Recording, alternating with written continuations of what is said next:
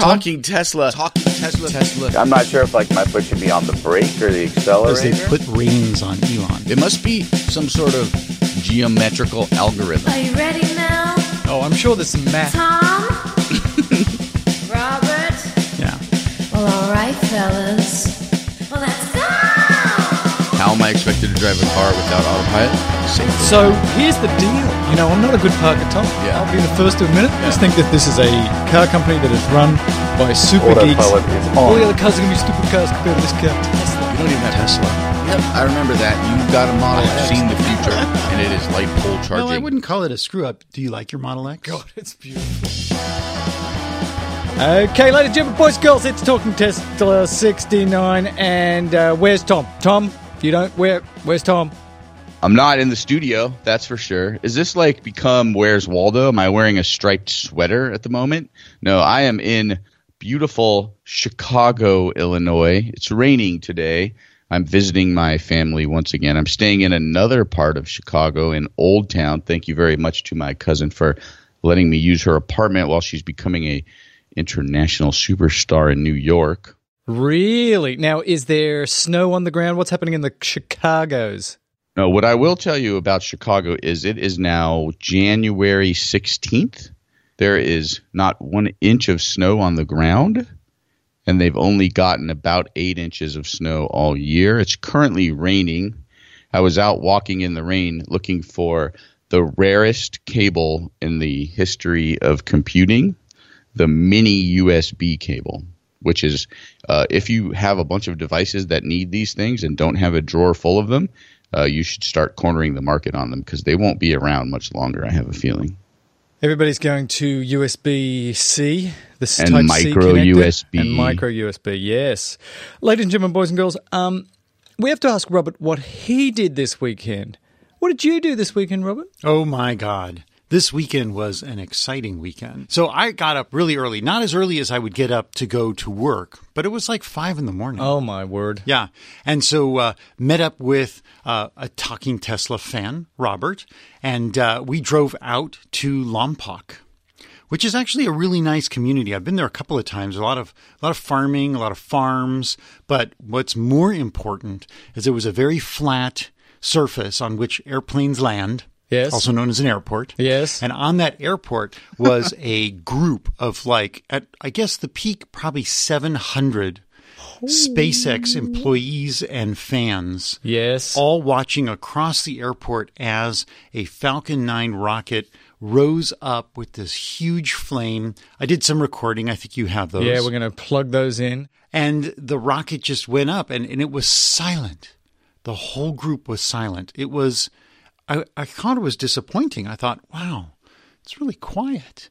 And we had talked already about how far we were. We were about I thought it was about 6 miles from the launch site. Somebody said maybe 10. And then it dawned on me in this moment of lapse of intelligence as I was in awe watching this rocket climb that sound has a limit to how fast it can travel. There is a speed limit to sound. Yes. And so it can take a little while for the sound to reach you. But then when the sound started reaching me, I felt it all the way through. And I actually was sort of speechless. I think I was making a recording and I was saying something and then I just stopped because I was just watching this rocket go up. And if you look at the size of a Falcon 9, it's a pretty large rocket. The flame shooting out the back of it is about 2/3 as long. Huge flame. And the flame gets shorter as it goes higher, but it was a perfectly cloudless day, and you could see this whole arc of the rocket going up. You could see when the first stage cut out, and you could even see, I think, the separation, but it started getting beyond my ability to see, but it felt great. It was an awesome couple of minutes, and I drove 2.5 hours each way to see that, which I have a little bit of self-judgment in that. Lift off. I can see the rocket climbing. I can see the body of the rocket, the flame coming off the bottom, the smoke is coming up. Moving post-launch pad operations on that day. Standing here with 500, maybe 700 people from SpaceX.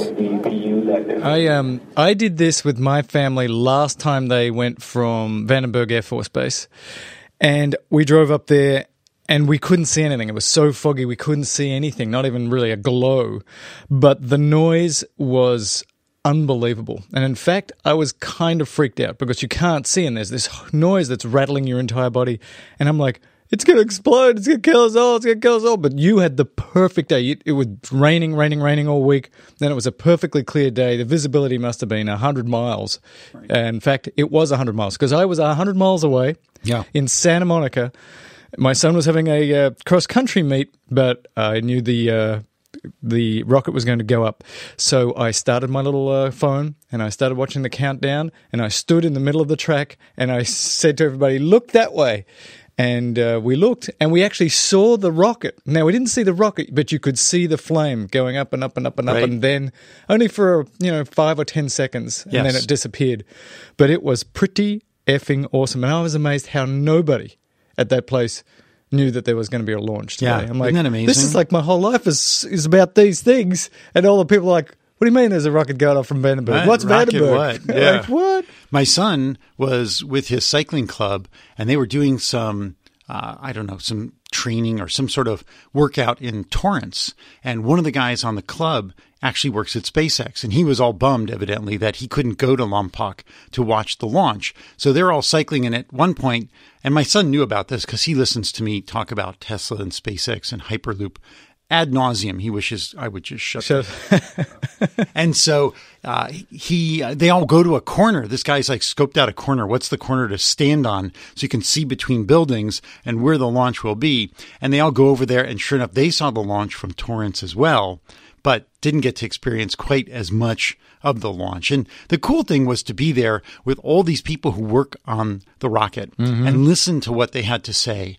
And things like they typically have like 120% confidence rating. That's their goal for just about every launch. But on this launch, the confidence rating was quite a bit higher. Nobody would give a number, but I got the sense that it was at least 200% because you don't want to have this launch go down as a failure. And that would really kind of put a crimp because their plans are to do 20 launches this year. Now, when you say a 200% confidence limit, like, does that just mean they've tested and tested and tested and tested and tested because if this blows up, they're going to be in big trouble? Yeah, and they do a lot of this on computer. So this is a lot of extra hours, a lot of person power, and there were a lot of people there. There was I don't want to be calling anybody out, but just general observances. Is one person I saw who was like in charge of a large group of people, basically did not sleep. And I think a lot of people had a hard time sleeping before this launch. I even met, so you want to know how many people really support this and went out there? I met the SpaceX barista. Oh my gosh. Even the barista went out there. I was like, oh, what do you do? Well, this one guy says, I'm the comms guy. And he's like, I'm saying, great job, man. The cameras didn't go out on the barge, And he's like, well, I don't really do those. But there were so many people there and there are so many jobs. And to coordinate all of that, wow, hats off. You sent some really fun little Twitter pictures and stuff, and it looked like a huge group of people, so it was very cool. So they did it, ladies and gentlemen, boys and girls. If you don't know, I don't know how you wouldn't know, but they did it. They fired up the rocket. It did not explode. The first stage came back to Earth, and I'd got to say I've watched them all. This was by far the best camera angle on a clear day. The cameras didn't go out, and you see as this rocket is coming down into the ocean, what's that little postage stamp down there? Then the postage stamp gets bigger and bigger and bigger, and they stick the landing, and I wet myself in front of hundreds of small children at the cross-country meet. It was upsetting. That's not true, right? That last part. That last part is not true. I can't back that up, but I was excited. That would be wrong. I watched it in Chicago with my cousin, who is of the age that she remembers watching the Apollo launches and all that other stuff on. And so she was very excited, and we watched the landing, and I was explaining it to her the whole way, and she thought that was very, very cool. So yeah, it was awesome to be able to sort of share that with her. Now, Tom, you want to talk to us about your retirement plan, and that has something to do with Tesla stock. Today's Tesla stock price, because it's a holiday, no one's selling stock today, is $237.75. That's up a little over $8 from the last time, from Friday, or no, from Thursday, I guess, because that would be Friday's closed. And that's like a little 6%. history lesson. A little history lesson. I love history, Tom. Come on. So on June 29th in 2010, Tesla launched its IPO. Did you guys know that? That's its initial public offering of stock to raise some money. And then what's good about that, it's not really public at all, but go on. That's, That's true. It's Insider Republic. Insider Republic option. $17 a share at that point. And they raised $226 million. Oh, that's and cute. Toyota, just a few days before that, had given Tesla $50 million. And that investment is now worth $700 million. So as long as Toyota didn't sell their stock, they did. They are looking pretty good.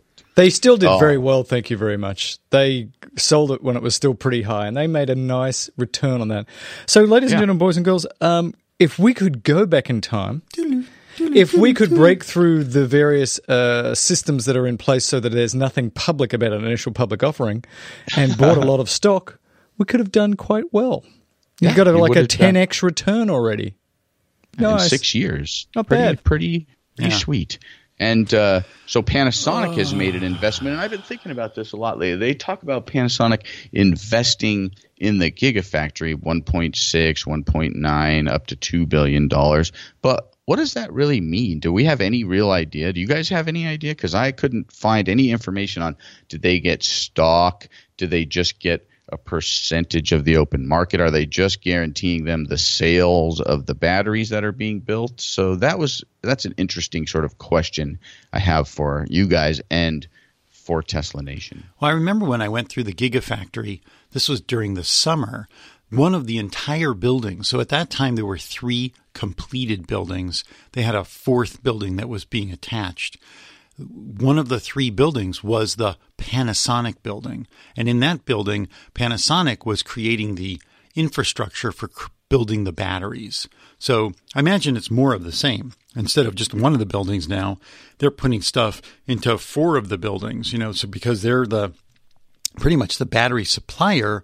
So I imagine that it has a lot to do with their investment in the actual creation apparatus. I'm sure it's a complex series of, you've got a piece of Tesla, a certain percent, they've got some stock in return for Panasonic's cash, and they're also going to make batteries for Panasonic, whatever it wants to do. So Tesla Nation, answer the question. We don't know. Tom doesn't know. What is the actual deal? Because I think Panasonic put up the majority of the $5 billion it's going to make cost to create this Gigafactory. So they must have got a pretty good deal. Right? If it's $4 billion, then they've put up a little less than half. If it's $5 billion, obviously it's a little less than 2/5. However you want to sort of break that down. But the real question is, is it a loan? Is it a corporate bond? Is it just like a guarantee of sales and Tesla's still paying Panasonic for the battery? Panasonic turns out, gigantic company. They're also building a $500 million factory in China to make batteries, but they are going to build square cells. And what do you guys think about that? When I read that, I thought to myself, well, that seems like a much more efficient use of space than round cells. Depends on how the cooling apparatus works or the heating apparatus. So exactly, I think they use that open space for flowing. Yeah, that was my thought exactly. So let's talk about Model 3. And first of all, let's talk about the cost of a Model 3, because Tom always brings up every time. Tom's like, well, when Model 3 comes out, the car that you're really going to want, with all the bells and whistles, is going to be, I don't know, you keep dropping like 70 grand on me, and it gets me very, very depressed. So I found this article from Inside EVs, and it's a short video by this guy called Jameson. And he says, if you just go through the website as it is right now for Model S and you look at all the upgrades, the battery upgrade, enhanced autopilot, dual motors, self-driving, premium inside stuff, air suspension, sub-zero, package, and you just go through and you find out how much each of those cost. And then if you say, well, the base cost of a Model 3 is something like $35,000, and you put all the bells and whistles in, then that would cost you another somewhere around $44,000. So if you did that, you would have a Model 3 fully decked out costing somewhere around $78,000-$80,000.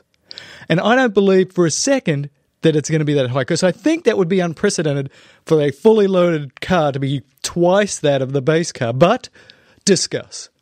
I think you're correct. Not correct, because, well, there's a couple of things. There's obviously not going to be any rear-facing seats in the Model 3, so that's $4,000 right off the button. And there was some speculation from some people in the comment section that all of the sort of upgrades are going to be 25% of the cost of the Model S. But the real question is, why wouldn't Tesla allow you to deck this car out to $70,000? I'm not saying that that's going to be what most people get. Most people, it seems, are going to get a couple of the things: the dual motors, the full self-driving, the premium package, and maybe the air suspension. But again, if you add all of the stuff up, then you definitely will get into the double the cost range. If you look at a Model S60 right now and you fully load it up to the P100D, it's 2.5 times more. There goes my theory that this hasn't happened before. Hello, it does happen right now. I love the Tesla Nation fan base, especially all the men and women who have their money down on the Model 3. They're dreaming of having their first Tesla. We, of course, sit back here and we've already had our first, second, third, fourth Teslas. I haven't kept track. But I think that all of the speculation is fun. It's a good exercise. But in reality, I think it's moot because Tesla is streamlining this car. There is not going to be 12 different things you can add on to this car. There will be a couple battery options. There will be there's not going to be a sunroof option, right? They're going with an all-glass roof. This is what's been seen over and over again. They're not going to add an air suspension. They're not going to add all this stuff is going to be on the car. They're going to streamline this car. I think the reason that all of these, and I call it goofy, why the hell when I go and shop for a Model S, why am I paying extra? Like when I bought mine, for a shelf to cover the trunk space. I paid $250 for this piece of foam covered in fabric. That was crazy. And everybody complained about it to the point where they just made it part of the car. And the same thing goes for like lights. Why do you want to have like different versions of interior lights? Just make the interior look cool.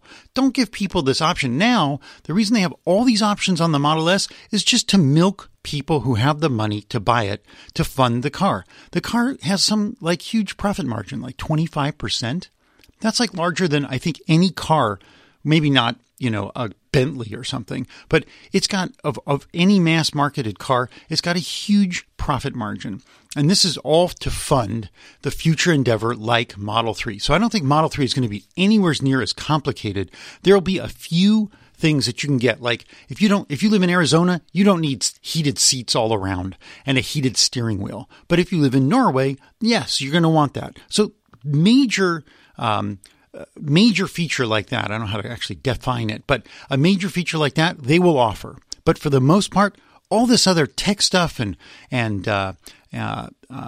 suspension stuff, all that's going to pretty much just be standard, I think. And the upgrade possibilities are going to be much less extensive. That way, they're going to be able to put this thing out at an alien dreadnought speed where the car is racing through the factory and boom. All you have is a couple stations and where you're going to plug one thing in or not, or software turn it on or not, period.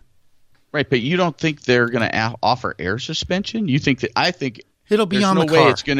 There's no way it's going to be standard. It'll either not exist or you'll have to pay for it. It makes no sense to make everybody pay for that because a lot of people don't give a crap about that. But it increases your range. So when the car hugs down on the highway, you're going to get a better, it's not gas mileage, but electrical mileage. You're going to get better range when the car adapts to the road surface. Well, we'll see who's right. But what about cloth seats? You don't think there's going to be premium wheels? You think just because every model you've seen so far has a glass roof that there's not going to be a painted roof option? That's weird to me. There's two issues going on here. One is how many options you'll get, and then one is the cost. Because as we've seen already, you can load a car up with a lot of stuff and make people buy it later. So in terms of simplicity and production, maybe they have 3 different versions of the car, and at the high end you can unlock all the features and it's a lot more. My specific question was, or concern was that the highest end model will be really expensive. And I think in the Model 3, because it's a mass market car, that will be bad advertising. There's something psychological about having this car's $35,000, but the car you really want is $70,000. That'll be bad press. You can get away with it right now because you're selling Model X's and S's to rich people, and they will go, yeah, of course, these are super expensive cars and you want to put everything in it. They're super, super duper expensive. But at that lower end, I think it's worse. It's bad press for you to really load this car and have it be a $70,000 car, because that's what the press is going to focus on. Oh, but the car you really want is not $35,000, it's $70,000. It's still a stupid expensive car. So Elon said at the beginning he thinks that most people will probably come in at around $42,000. So I think that all of these add-ons for the rich people with the X's and the S's, there'll still be most of those things, because Elon keeps saying this is going to be a fantastic car at the base. You'll still be able to do most of those things, but they will be a lot less price, which brings up, what are they going to do on the very expensive cars to make people still want to buy them? Is it just going to be the size, or are they just going to add some extra super duper features to the S and the X to make the differentiation? That's what makes sense. So if you don't have all of the bells and whistles on Model 3 and you want them, you buy an S. Or an X, which is a completely different car, I understand. So what is the fundamental basics that you want in your Model 3? And when I ask that question to myself, the key thing has got to be fully autonomous driving. That's got to be throughout all of the cars, and then air suspension and, seats made of licorice or whatever the hell you want. You can push that up into the really high end. That's currently $8,000 on the S. And I just don't see them charging that much. So that's that makes it, for one option, fully self-driving, $43,000 if it doesn't come on the Model 3. Now, the fully loaded Bolt, and the only thing that you don't put in it are like the little dealer add-ons like the cargo mats and stuff like that, is $43,905 versus a $37,500 sort of base price. So that adds about $6,000. So you're telling me a really nice Tesla is going to come in at $1,000 below the Bolt? Yeah, I think so, because the Bolt's cost is in the battery, and the whole magic here is their ability to create a battery which is at half the price that LG Chem or whoever is putting it in the Bolt's at. That is where most of the expense of a Bolt is at, because I sat on one of them this weekend. Really like that car. I love the seats. You can jack it up. We're going to talk more about it. But I think all the expense of that car is in the battery, because it's not very flash on the inside. I agree. It should cost $9,000 more than it does, because that's what they're losing per unit, right? That's sort of, we've heard anecdotally that they're losing about $9,000 a unit. Again, I don't disagree with you. I think there will be the base price Model 3 will be an amazing car, but if you want it to be self-driving, it's going to cost you $5,000 or $6,000. I don't see why they would do it anything less than that. And then what if the Model 3 comes out and the base price is like a 60 kilowatt hour battery, and it has cloth seats, and it doesn't have all of the navigational features that a lot of other companies sort of charge for, but Tesla's kind of always included in their expensive Model S. I don't disagree that the average cost is going to be $42,000, but I don't think there's any reason.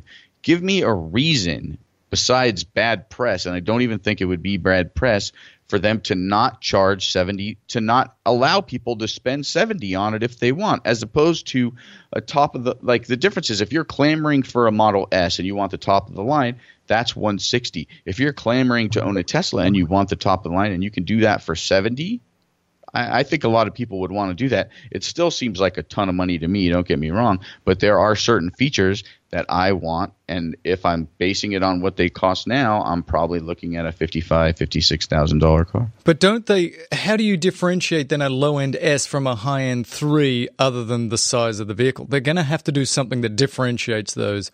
Why would I get a Model S? Well, the differentiator is I bought a Model S and it doesn't have autopilot, and I bought a Model 3 and it does. No, but that's what I'm saying now. So then why don't you decimate your low-end Model S's? They're just done. I'll just max out a Model 3.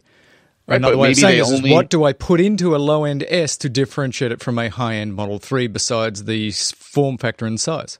maybe you get rid of the low Model S. They had gotten rid of that low-end Model S for a very long time. When did they bring it back? After they announced the Model 3, because they had all these reservations and they thought they could kind of scoop up a few of them and sell them a 60. Actually, they got rid of the – go ahead. They got rid of the lowest Model S, right? The $49,500 Model S 40 kilowatt battery, right? They only built like 700 or 800 of them. That was a long time ago, though. But the 60 was gone, and you could only buy a 75, 8, or 85 at one point. And then they announced the Model 3, and a couple weeks later, you could buy a 60 again because somebody in marketing was like, "Hey, we should start selling a low end one." So if you get rid of that one, now your low end Model S is 80, 85. I wouldn't put it past them to have a marketing plan where it's basically a seamless transition. It's like a rainbow, right? The colors just blend into one another. Mm-hmm. So you go from a Model 3, very low end, to the Model 3, very high end, to a Model S on the low end. But at the same time, if I lived in a place like when I was driving around Edinburgh, Scotland in a car, there's no way I would drive a Model S there unless I had like a body shop expert in my back pocket, because it's just impossible. There's like probably 15% of the roads you can't even drive on with a Model S. So I would want a Model 3. But I do believe they're going to simplify the Model 3. I mean, that just seems to be the way they're going with the Model S. They're pulling options off. You can only get 3 dash options now, not 5 dash options. There's fewer colors you can get. There's fewer interior versions you can get. They're making it simpler. They're continuing to go down that road, but they will keep the higher end luxury items on the S. I would even venture to think that as far as the seats go, there will not be leather seats on the Model 3. Not even as an option? No, I don't know. You're wrong. Again, that makes things... Any amount of money on that one. Any amount of money you want. Yeah, well, there was $1 million. You heard it here. I say that the way they differentiate between the Model 3 high-end and the Model S is on range and speed. So you move up the Model 3 and the Model S to a much longer range and much quicker, and that's how you do your major differentiation. Look, if you want a 500-mile car, you can't get it in a 3, you have to get an S, something like that. I don't think you can do it on leather seats because that's such a standard thing. You've got to do it on something else, and that's ludicrous mode and range. And the Model 3 will still be really fast. It'll be like 0 to 60 in 4 seconds. But if you want 0 to 60 in 2.4 seconds, you're going to have to get a Model S. So that's the way, if I was Elon, and I'm not, I don't know if you knew that, that's how I'd do it. Right. The car needs to be amazing for $35,000 to get 200,000 of those reservation holders to go for it, because that's what they're waiting for. 240 miles of range in an amazing car that is great, but there's, it's going to have cloth seats for $35,000, or it's going to have sort of that fake leather seat, not real leather. They're going to do something interior wise to be able to make it more inexpensive. And I agree with you, but I think there's going to be a paint roof, and I believe there will be air suspension, or there'll be no air suspension available. Like, they just won't make it an option. So another way you could do it, this is just off the top of my head, is that you could have autonomous driving in the Model 3 and, of course, autonomous driving in the S and the X. But the autonomous driving in the Model 3 is only twice as safe as a human. But if you want 10 times as safe, well, you're going to have to buy the really good car, okay? How much do you love your kids? Yeah. Right? Which car? Well, we're going to talk about the limiting of patent technology availability a little bit later in the show as well. So, other features that you might be able to get in the Model 3, here's another story from EV Annex, which is a little story about what is going to be in this display, because they've been really secretive about the Model 3 and what exactly is going to be on the interior of this car. Now, Panasonic is how the hell can you drive it without any kind of instrumentation? There's none. So this is what's interesting, little conspiracy theory here by EV Annex. So they're very secretive about the interior of the car. Panasonic is obviously a big partner. We've just talked about it in the Gigafactory. Elon tweeted this: "Can't wait for you to see the real steering controls and systems for the 3. It feels like a spaceship." So we haven't seen anything that's real, he's suggesting right now. Well, it turns out that Panasonic is working on heads-up display with augmented reality baked in there. So using your eye movement and audio controls, you could significantly reduce the amount of time you look away from the road, which is kind of funny in an era where we're moving more and more towards autonomy, and who cares about looking away from the road, but that said. So they have a video that they show here that shows this overlaying of the displays and maps that's heads up. And with augmented reality, this is me summarizing, you could not only put here's your speed and here's the map and you can look in front of you and see all of this stuff instead of looking down to the side to the giant 17-inch monitor or whatever the size is going to be in the 3. But you could do things like it's a really foggy day. Your heads-up display, because it's got the right radars, can see the giant deer that's about to run in front of the car and will do a little representation of a deer in the headlights that you couldn't otherwise see. You could do some really interesting things like that. Or that castle that you see up in the very far away is like, oh, that's Castle Edinburgh the 7th. He killed 7 waves. It's great. So it could do not just driving stuff, but information stuff. You're mixing up the two videos. This article contained 2 videos, which were really cool. The one about the heads-up display that I thought was amazing was that you could have a number of different things going on in your heads-up display, sort of like a fighter pilot does, that is helping you not only to drive, but also you can manage your infotainment system through it. You're basically not having to take your eyes off the road. It could probably link up with your cell phone.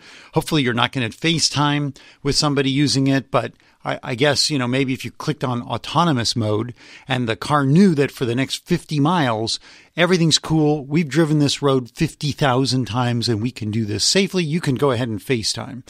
But it actually moves the display with your head. It sees where your head is. Hopefully you don't have microcephaly.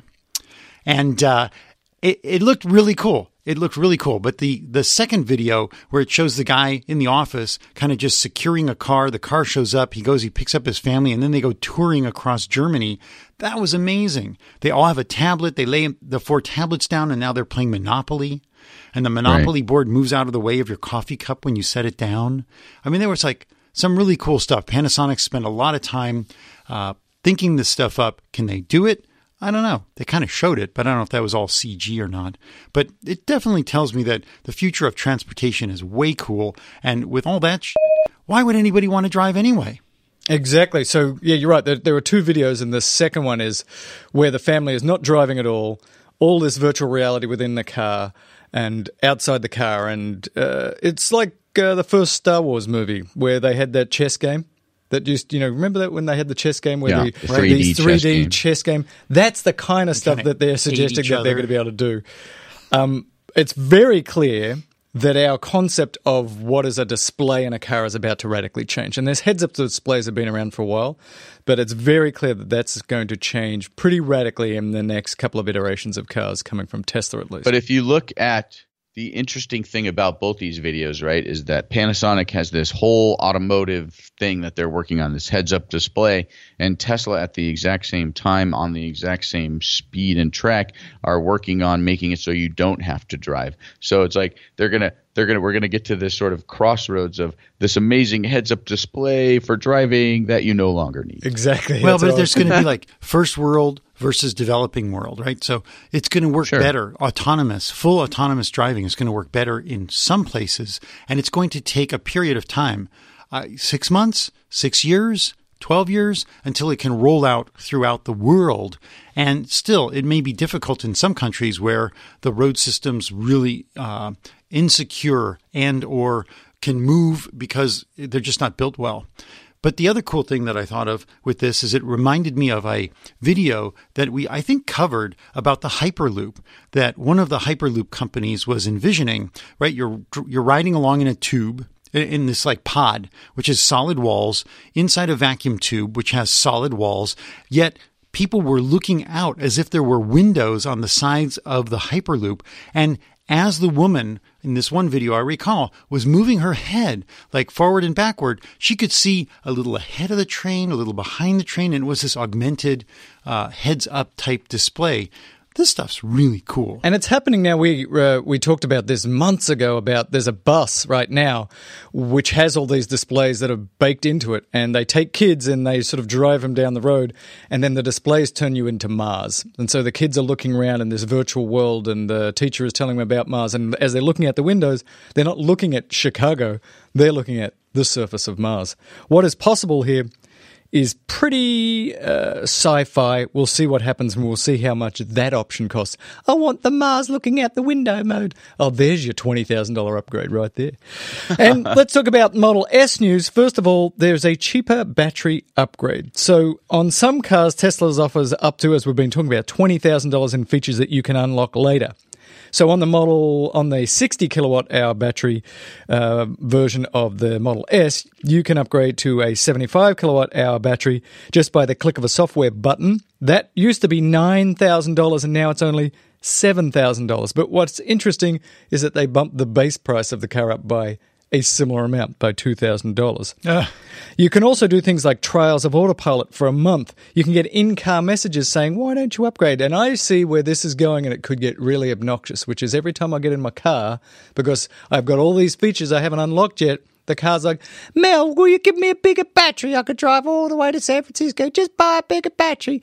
Mel, would you like to have perfume sprayed into the car every time you pass wind? That's another option. It could get obnoxious. Old. Your car is an old grandma sound. That's terrible. From Monty Python. It reminds me of a tour I did of the tenement buildings in Lower Manhattan where the tenants had the access to electricity. It was a brand new thing, right, at the turn of the century. But there was a box up in the corner of the room, and you actually had to put money in it, like a parking meter, to get electricity. That's pretty cool. So one interesting thing about this, right? So obviously they've been selling more Models S60s, and probably not as many people have been using that upgrade, that software upgrade of $9,000. So my guess is they kind of had to go back to the drawing board and be like, all right, well, we're going to raise the base price $2,000 to get us a little bit closer to break even on the upper battery, and then we'll just reduce it on the backside and see if that will push. You know, it's like a push me, pull you kind of situation with the pricing, and so it's interesting. So that tells me that not that many people are upgrading that battery after the fact, or not as many as they had hoped. Yeah, it does raise the question, how many? And I have seen zero information about the percentage of people who are doing these after you drive it away upgrades. Is it 5%? Is it 10%? Is it 20%? Because if it's not very many, I guess you'll see this program start to disappear.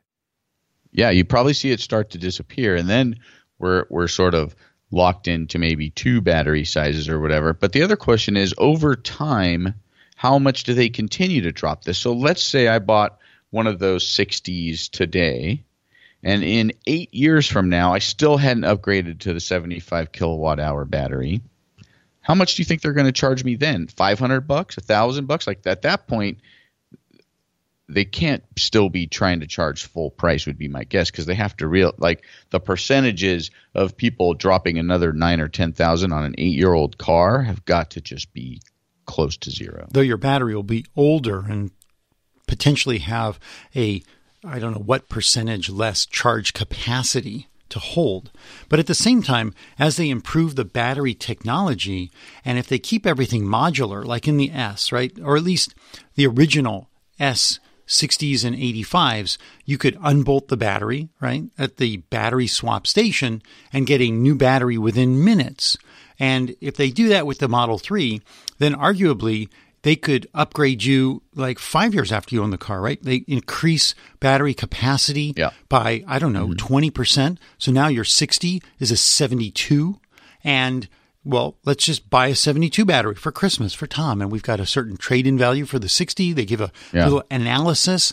And then they can take those things and stick them into power packs, you know, to put on some utility grid scale installation. And who really cares if the power pack takes up a 3x4 foot square in a 3x4 foot footprint versus a bigger one, right? Because, you know, it's just all a matter of fitting things together. Making that battery pack modular, I think, is really important, because one of my concerns is not that you could put a slightly bigger battery in 5 years from now, but there be a significant jump in technology.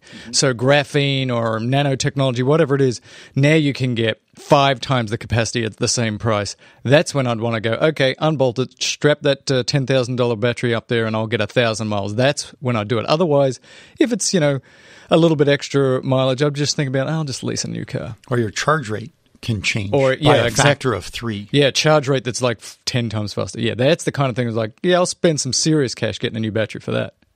Right, but it also, Robert, you bring up an interesting point, is that the battery swap we've sort of discussed several times kind of was a failed attempt by Tesla to be part of this sort of super quick charging kind of situation. Nobody really liked it. So do they build the Model 3 with that same ability? If it costs them a little more, if it's a little bit more difficult engineering, is it a situation where even the battery swap station that they've built, can the Model 3 fit on that? Would they have to retrofit that to do it? So yeah, it's an interesting whether. Well, if you've got right now, service centers are running at capacity in many large Tesla market areas. And you've got people who come in and they're like, well, we've had some problem with a battery pack. Maybe now they only have that problem with every, 1,000th car. But when you've got 400,000 cars rolling out a year or more or less, after a few years, you're going to have a lot of battery issues compared to when you only had a small number of cars coming out. So now, how quickly does it take to get that battery out and a new one in? This is why I'm thinking, this whole design the machine that builds the machine, plus make everything, the entire system, as modular and easy to manipulate as possible. I think that's been sort of that will be one of Tesla's big achievements in the world of automotive engineering. I agree with you. I think this modularity makes servicing, it makes everything faster. It's not for you to go swap your battery at Harris Ranch so you can drive further. It's really for servicing. And it's interesting that somebody like Apple has gone exactly the other way in recent years. I don't remember the big cheese grate Mac Pro that used to sit on your floor was very modular. You could pop out the hard drive. You could pop out the graphics card. It was really modular and one of the best machines ever made. Apple has now moved the other way, which is they fuse everything to the motherboard. You can't break into this thing. I think Tesla should go the modular way because for a car, for servicing, it makes it so much easier. Pop out that battery or pop out that drive train and slap a new one in really fast. That's the way to go. So you're listening, Tesla? Do not go the way of Apple in the last few years, please. Yeah, this is some sort of a conflict between engineering and marketing, because I think the bottom line is that engineers want things that they can fix. Even if it's at home, when they're sitting at home, they don't want to be stuck with, the toaster that you can't get into. Like I had this problem with a water pot that I used to make coffee and tea all the time. The thing just stopped working. Well, there's no freaking moving parts, but it turns out I looked online. There's a fuse. You got to get the bottom of the pot off. You got to get a special bit because it's like this. It wasn't even a 5-star bit. It was like a 6-star bit. It was like, I went to 2 different hardware stores. Thankfully, I live in a big city, and I was able to find the bit, got it apart. So it's $6 for the bit, and it's going to cost me 15 cents to replace a fuse. Wow. Well, let's talk about Tesla changing options. So we've talked a lot about options here. So electric says Tesla has quietly removed the ventilated seat option, which I believe only became an option like 5 minutes ago. What? So the idea here was to ventilate air within the seat cushion to cool you in the hot weather. And some people have created some videos that it makes it look like it's actually Borland. How do you pronounce his name? Borland, the guy. Bjorn created some videos where he took some cellophane and he put it over his seats, and it looks like what was happening is that it was sucking air into the seat and blowing it out somewhere else. And I like this because I thought this was the flatus capture mode. I thought you could just sort of let loose after you've had a little bit too much chili, and it would somehow, exhaust it outside the car. But use the biohazard filter in the seat. Yeah, biohazard filter in the seat. This would be great. This would be a whole marketing thing. It'd be fantastic. Screw it. Just vent it outside. Just vent it away. But now it's going away. I don't know why. But am I wrong or am I wrong? This was just an option that just started and now it's gone. There must be some manufacturing issue or something that's wrong with these. They're breaking. I don't know. So pissed about this because December 29th or 30th when I secured and put in a reservation on a car, and I was like, oh my God, these seats have the ventilated option. This is so awesome. I'm so looking forward to this. And it could even have been marketed as the methane capture mode. Exactly, with charcoal filter. Absolutely. And so then, of course, my 1 week deadline came up and they were saying, oh, well, you can wait until the 15th to order your car. So I basically dropped that order because I couldn't figure out if I wanted the the sunroof or the all-glass roof. And so I delayed, I punted. And now I'm thinking, well, I wonder if I would have kept that order in with the ventilated seats, would I have actually gotten them? Or would they have then said, oh, we've changed this option, it's not available, period? I don't even know if I have ventilated seats in my car. Somebody was asking me, well, do you have those new farty seats? I'm like, I don't know. Let's get some saran wrap. Let's Did get somebody really ask you if they were the farty seats? No, I can't back that up either. I think I just said that off the top of my head. Hey, let's talk about the Bolt, because we know that Tom a couple of weeks ago sat in a Bolt, was very impressed. Inside EVs is asking the question, who's buying these? And this was a little video that said, first it was the super geeks, and then a lot of Volt owners, V-Alt owners, rather than B-Bolt owners. And now more and more the world is hearing about it. I went down to Keys, as Tom had suggested. Keys in Van Nuys is down the street from us, with Grandpa, because we wanted to see, does it sit up high? And it's a little car, and the seats are fantastic. You can pump them all the way up so you can basically almost be standing and slip your buttocks over into that car. He was really impressed with it. I was really impressed with it. Again, that's the style of car I want. Small, zippy, get into and out of parking spaces. That's the style of car I want more than of the S or the Model 3. I want the Model Y, which is the sort of SUV sitting up thing. So I'm really excited about that form factor. But then when Grandpa gets home, he says, I was really liking it, but then one of the people who comes and helps over at the house there brought a Ford, a plug-in hybrid Ford, and I don't know which one. I assume it's the C-Max Energy. And he goes, I like the... Could have been the Focus also, but it's probably the C-Max. Yeah, I'm not sure. I've got to find out from him which one it was. But he's like, I really like the interior of the Ford way better because it's more traditional with more knobby bits. And the Bolt, with a B, is very knobless. It really relies on things like CarPlay and stuff. So it's a lot like a Tesla, not many knobs. And for him, a very traditional car guy is like, I'd like some more knobbly bits. Didn't the Ford sit lower, though? Was it traditional in like it looked like a sedan? I don't know which one he was looking at, but I think it's the C-Max plug-in Energy is a bit like an SUV. I got to go look at one. Yeah, a little bit. I think it sits a little bit lower, personally. So he was excited about the Bolt, and maybe he was going to go for it, but now he's not going to go for it. He's stopping to thinking. He's at first it was like, oh, I'm going to do this. Then he saw this Ford and he's like, well, maybe I should just get that, because he doesn't really drive far. But he's going through the same thing you're going through, Tom. There's these options, but none of them are great. So you're very limited. He likes the range of the Bolt. He likes the sitting upness of the Bolt, but he doesn't necessarily like the interior. And the Ford's better, but the Ford only gets 20 miles and it's got a gas engine. So he's like, I'm driving myself crazy here. He's going Tom on this thing. Yeah, again, I think it's still a very difficult decision.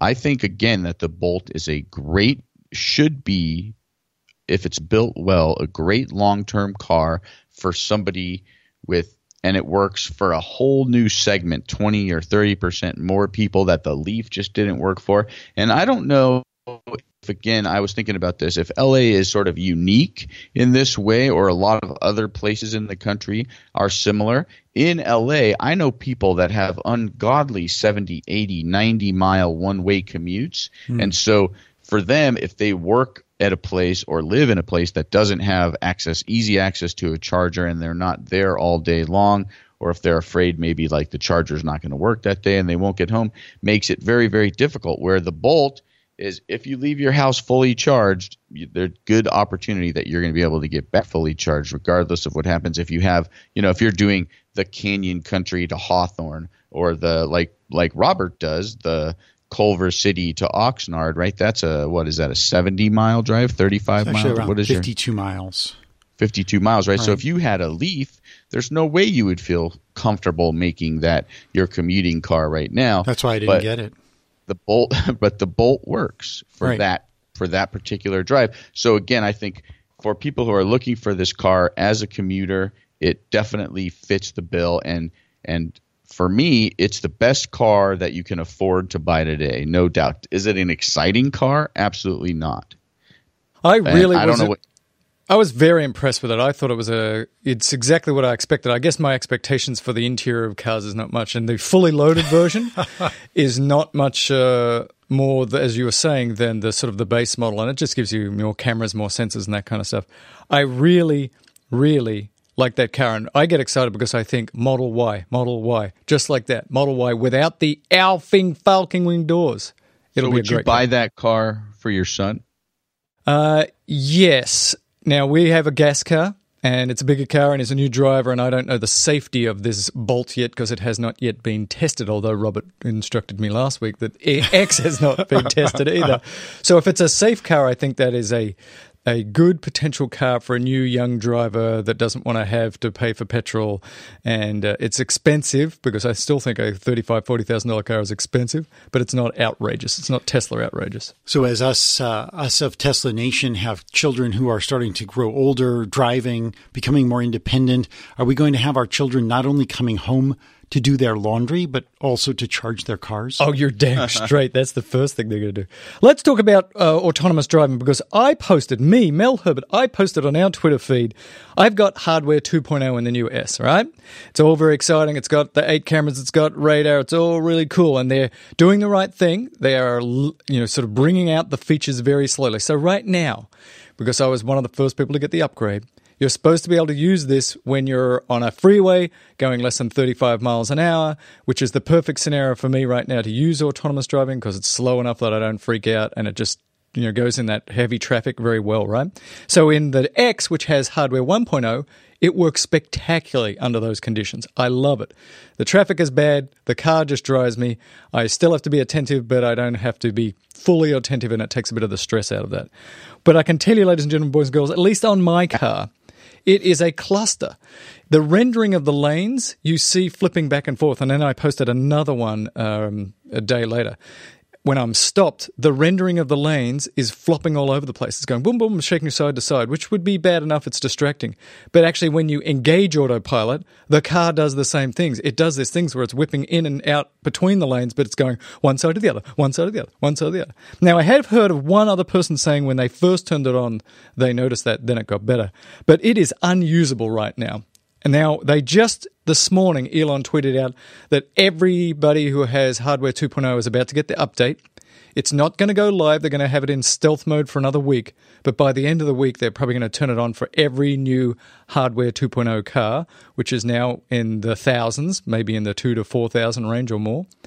And I would suggest to people, if you see that their little lanes are flipping back and forth, that rendering of the lanes, don't engage because your car is going to do some very silly, jerky movements. I suspect I have a bad sensor, and this is not happening to everybody, because if it was, they wouldn't push it.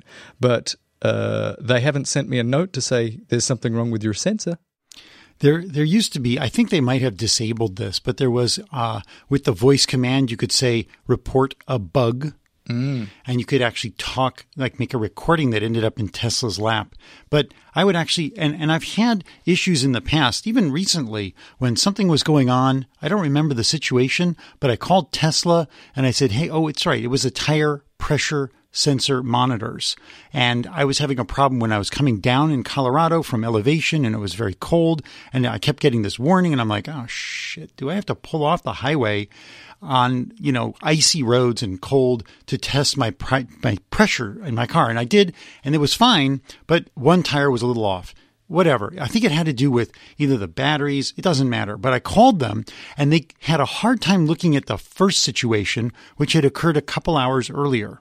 They could look at the situation right here, right now. So my recommendation is call Tesla when it's happening and say, I have an issue right now. They have like kind of an emergency number where you get right through to somebody. And if you need roadside assistance, that's what it's for, and or a problem active in your car, talk to them about it. Because I'm surprised, was the car actually moving from side to side, or was just the lines on your display looking like they were moving from side to side? So my car's completely stopped. The lane drawings are flopping side to side, and I put on the Twitter feed there was not an earthquake at the time. Everything was fine, and the lanes are flipping side to side.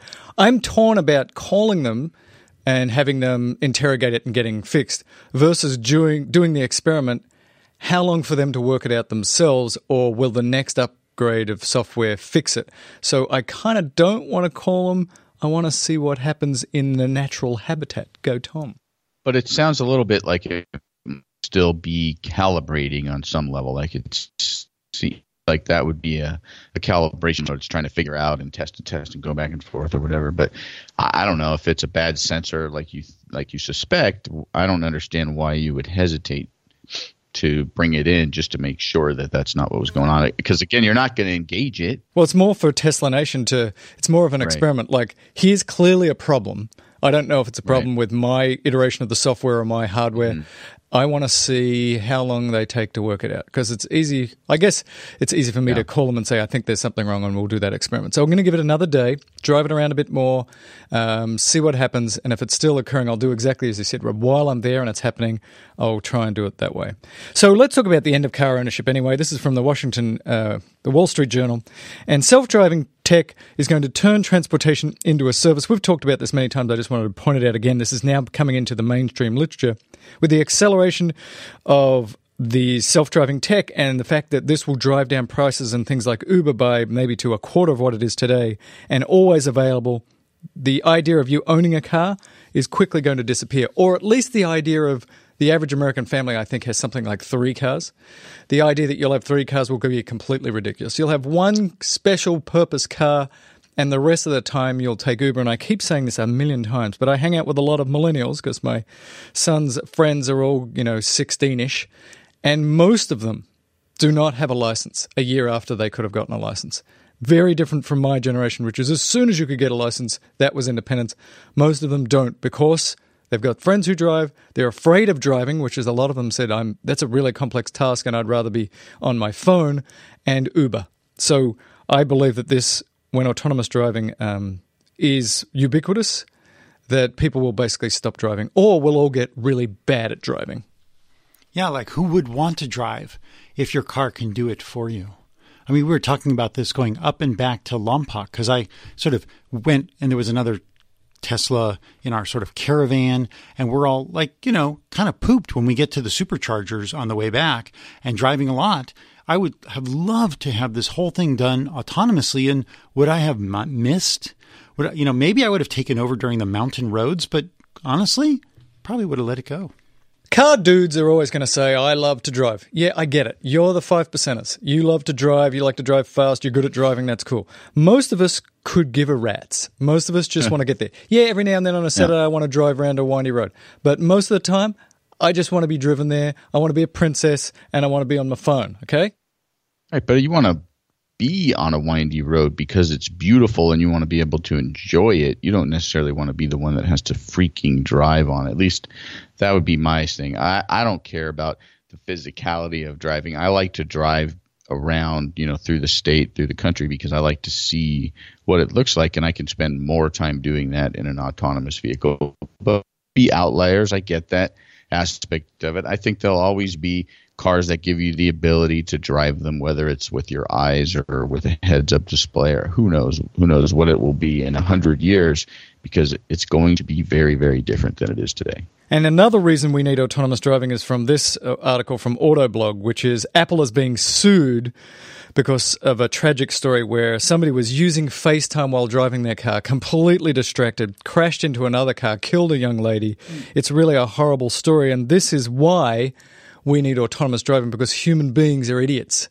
Right, but the big deal about this particular article, right, was that Apple filed a patent to turn off FaceTime when it was moving at a certain amount of speed, like years ago, but never implemented it. So this is a lawsuit, terrible tragedy, based on sort of a crime of thought and inaction. Like Apple thought of this as being a potential problem, but didn't implement it into the technology. Yeah, so that's what the lawsuit is about.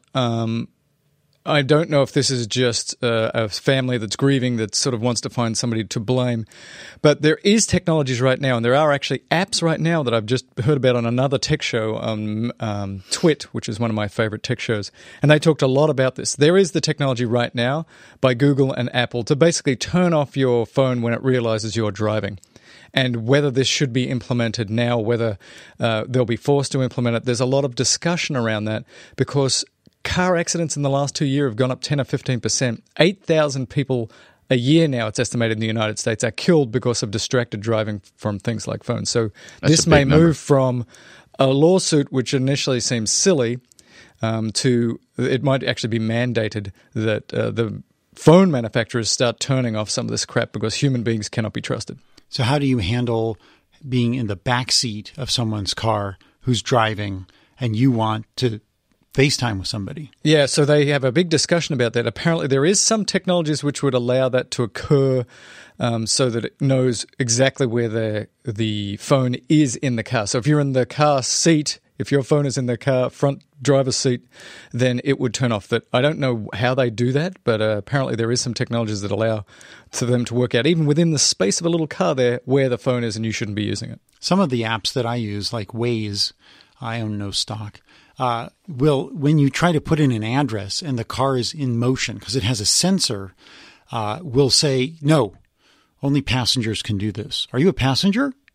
So they have this sort of out. Mm-hmm. So like if you're driving and you're stopped at a light, you could click, yes, I'm a passenger, and enter in an address. Or if you're like, if I'm driving, sitting alongside my wife who's driving and I want to put in the address. But if that's the case, then maybe, they should have a log that can be subpoenaed that said, yeah, Robert said he was a passenger when in fact he was on the I-5 doing 85 miles an hour and then crashed into somebody and hurt them.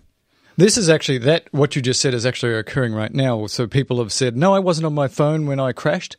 And cars like Teslas can tell you exactly the instant you crashed, and your iPhone can tell you exactly the instant you were texting. Those two occurred at exactly the same time. I'm sorry, sir. You're a liar. Right. So I've never really thought about this until I heard this and then I read this article. Does Apple and Google and people make phones that we now know are incredibly addictive for distraction? Do they bear some responsibility, therefore, to help us when we are using them in cars? And I think the answer probably is going to be, you're going to start to see this implemented. They're going to have to help us out because these things are addicting. I have to physically take my phone and put it in the glove compartment, or I will touch it. I will fondle it when I shouldn't when I'm driving. And unless you do stuff like that, you just can't help yourself because your brain has been taught, bing, oh, look at the phone. And then you kill yourself. Hey, ladies and gentlemen, boys and girls, let's talk more about autonomous driving. Let's talk from Teslarati. We love those guys. Chris Leitner will be joining Tesla. This is a serious programming dude, by the way. He's going to head up the autonomous driving software part of Tesla, and he's the guy that created Swift and many other pretty remarkable software programs. And this allows the other guy that's been running the autonomous software program, who had a job at SpaceX and at Tesla, to go back full-time on SpaceX and then have somebody full-time concentrating at Tesla. So I think this is actually really good. They've stolen a smart guy from Apple to improve their autonomous driving. Could you fix the rendering on my car? It's not working right now. Hey, Chris. Hey, Chris. It's a win-win, right, for these two companies, right? It's a win-win for SpaceX because Jenna gets to go back and do full-time work at SpaceX, and Tesla gets a fully focused, very smart programmer who can build programming languages and make things easier. So good job, Tesla. Nice hire. And this goes to why I'm wearing this shirt today. I'm wearing my Falcon Heavy shirt. Yes, there it is. Falcon Heavy. There it is. Because they've announced that they've got to now modify one of the landing pads in Florida so that there's actually 3 pads for one rocket. And so that's when the big Falcon 9 goes up, the big Falcon Heavy goes up with 3 Falcon 9 rockets all attached together. They want to retrieve all 3 of those first stage units, and they're not going to be connected when they come down. They're going to be in separate pieces. So you're basically going from landing one Falcon 9 rocket core, I think that's how they call it, to landing 3 at once. So they're going to need this autonomous driving dude back at SpaceX to finish that little project, because this is the year that Falcon Heavy goes off.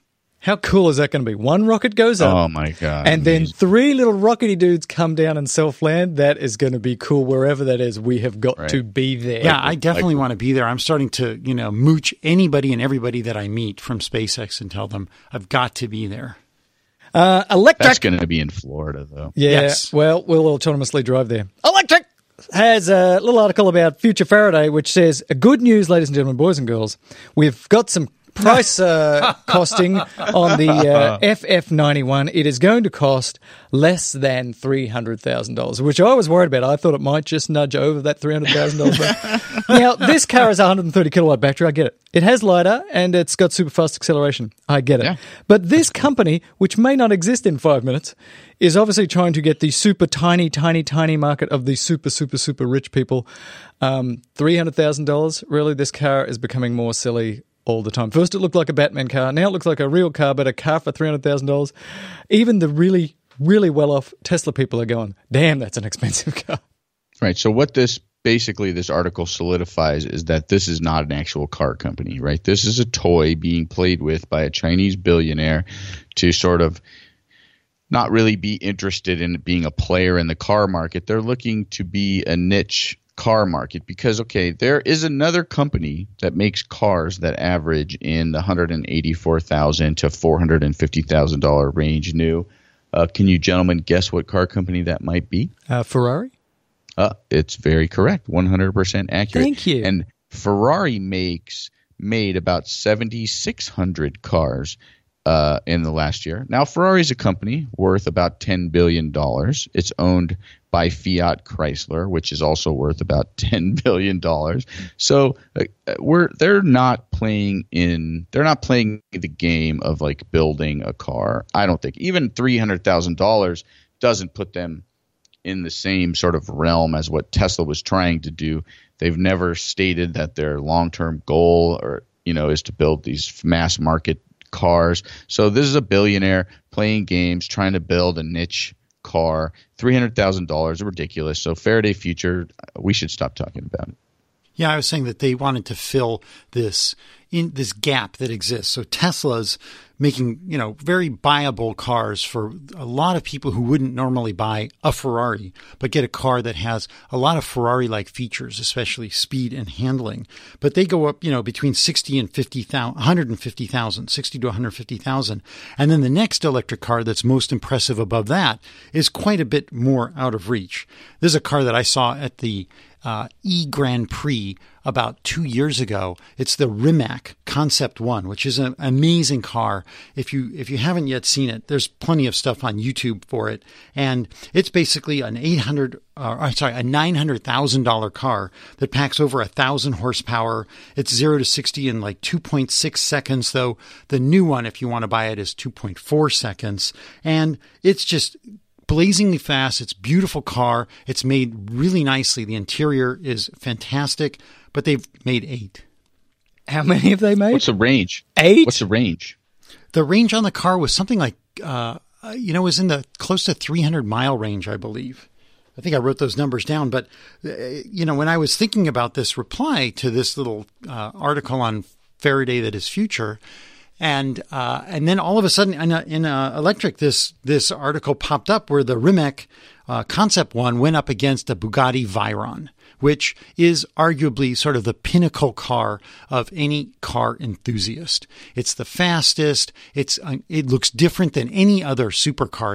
It's very rounded. It's not at all sharp and edgy. And it's got all these beautiful, like, luxury features on it.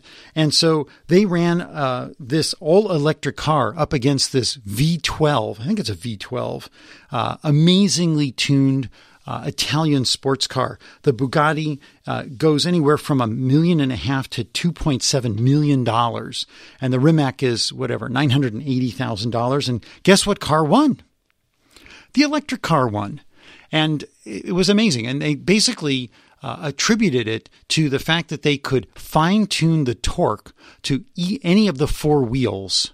And using electricity, it had like millisecond accuracy, whereas the Veyron doesn't have that capability. It's sort of like old school. They're trying to make speed through a much bigger, faster, better tuned engine. But with electricity, you can, go beyond that. And the fact that they raced in 5-degree weather in, I think it was Serbia, where the Rimac is from, or Croatia.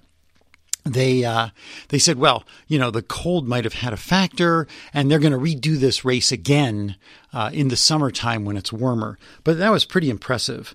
And then I looked at some stats. Go ahead, Tom. Well, I just wanted to make sure that Tesla Nation was aware the Bugatti is a French supercar, not an Italian supercar. I don't want to get a whole bunch of letters about that. My bad. How much do you think worries. it costs to change the oil on your Bugatti, Tom? $750. Yeah. What do you think? Oil change on a $1.5 million car? $2,500. Yeah. $21,000 Shut up. an oil change and a yearly service. No way. Oh, that's with the yearly service. Right. Well, that seems like a much better deal. Yeah, much better deal. They actually quoted how much the recommended tires, a set of tires for the Bugatti were. And I didn't put this down. I wasn't going to talk about it, but still, it just blows my mind that you could spend. Well, how much would a set of tires, special tires for your... Got to be $95,000 if the oil change is $21,000. It was quoted as like $40,000. Oh, ridiculous! Such just a deal. Amazing. Yeah, you could almost buy 4 bolts and just put the body on top of it and drive all 4 bolts around together. Amazing.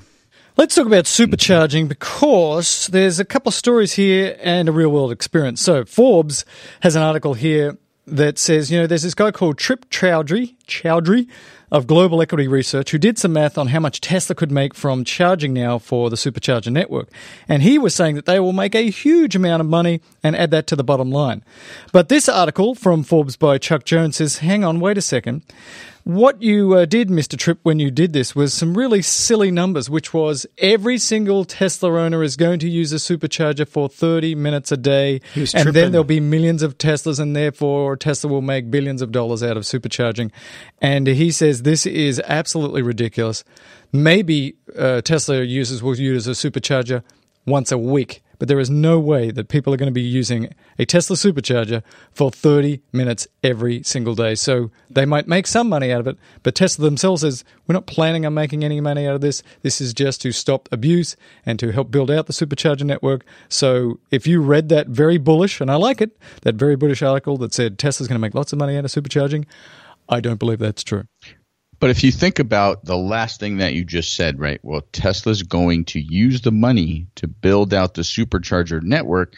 That does imply that Tesla's going to make a lot of money on this program, right, to build out the supercharger network. Whether they're going to, obviously that doesn't work out to be profit, but it is a lot of revenue that they will use towards building more superchargers. And I think he's wrong as well. I don't think anybody's using 30 minutes of supercharging. I don't know that most people are going to use more than their 400 kilowatt hours of supercharging that is, included with the price of your Tesla right now. And do you think, Robert, that we should have more superchargers? And I want you to back it up with a story. With a detailed story. Well, definitely we need more supercharger access and amount and speed. Going up to Vandenberg, I realized that, I do drive a little bit above the speed limit, which saps your energy. So on the way up, I stopped. Sorry? I said a little. You've never driven with me, Tom. Yeah, we have. We've seen it. That was just I just wanted to test out your ex. So got to Oxnard. Supercharger, there were like 3 or 4 cars there. Early morning, we're just charging up to top off so we can get to Vandenberg and then back to another charger. And then afterwards, we went to the Buellton supercharger after lunch. So I figured, I'd let people bleed off and exhaust exhaust the superchargers, basically filled them up. So we got to the supercharger. There was one open space in Buellton, which wasn't too bad. But by the time we left, there was already one guy waiting. And then we took off and we went back a different route. We didn't stop at Oxnard. Actually, we did stop at Oxnard just to get some coffee. And I drove by the supercharger and I actually took a panoramic shot. I put it on my Twitter of like 3 cars, 3 Teslas waiting and the 12 slots full. Or no, it's 10 slots at Oxnard. And then I thought, wow, I'm so glad I don't need to charge. And then just shortly thereafter, Ross Scheingold sent out a tweet from Buellton, which showed a whole line of cars waiting and the thing all full, basically sapping anybody going to Southern California with a Tesla from getting there in a timely fashion, which really sucks. That means that, there needs to be a different way to get yourself back and forth. So when Tesla does one of these launches, we should probably have a slew of destination chargers at Lompoc Airport or wherever so that we can charge up while we're waiting for the launch to go off. But it does really bring up, like, this is predictable. This happens every time they do this from Vandenberg. Right. The Oxnard supercharger and the Buellton supercharger get full and people are waiting and you're ticked off and you've just been excited about to see this. And it's predictable. I don't know why they can't have a truck that comes along that's full of power walls or what's the big one called? I can never remember which one. Power pack. Power packs. And have a whole bunch of extra people there charging from some more portable charging system. Or for a lot of people, it would be okay to just have AC charging at the fastest rate, and you go and have lunch for 2 hours, right. And then you come back to your car and you got another 100 miles on your car. So something's got to give here, but it just, at least in Southern California, I know a lot of you that don't live in Southern California are saying that our superchargers are never full. We are at the cutting edge. There's a lot of Teslas in this state, and we are showing you the growing pains. Once you have a lot of Teslas and then you have some events, it's a cluster. And there's got to be a way to fix it because it's going to slow people wanting to get electric cars. Once you tell them that they're really great, you should get them, and then you can never charge them when there's an event, that's going to suck. I think it has a lot to do with the parking lots in which Tesla sticks superchargers. They, I don't know if they're fighting for it, but they're definitely struggling for more space. And it would be fantastic to have an entire row of destination chargers. People going to the movie, going to lunch, going to walk around for an hour. All I need is 40 miles. If you've got 2 chargers on your car and there's a 100 amp or 70 amp destination charger, you're golden. You don't need to. And they've done that at the Tesla Hawthorne facility where they do all the design work. There's just a slew of destination chargers. I used one when I was there. I didn't bother with the supercharger because I was going to walk all around the Hyperloop and go to have a burger and so on and so forth. And so we just need more capacity. And the fact in this article that they're going to make a fortune of money to expand the supercharger network by charging people, beyond 1,000 miles a year, I think is lunacy. I think this is really an opening for superchargers to be accessible by other cars, like Porsche, right? Not a huge volume car, but a car that can, that will sort of bring in some extra cash, get some other car manufacturers to dump hundreds of millions of dollars to blast out more superchargers and bring those people in because the technology, they're saying CCS chargers can go to 400 kilowatts or 300 kilowatts, but, Elon is intimating that that's child's play. And so who knows what the supercharger top end they're looking at might be. And if you could get somebody like Porsche, Mercedes, people who are actually close to Tesla, maybe even Toyota, if they'll give up their freaking fuel cell, will transition to a supercharger standard, this may be the intro to get those folks to pay for their, quote, gas.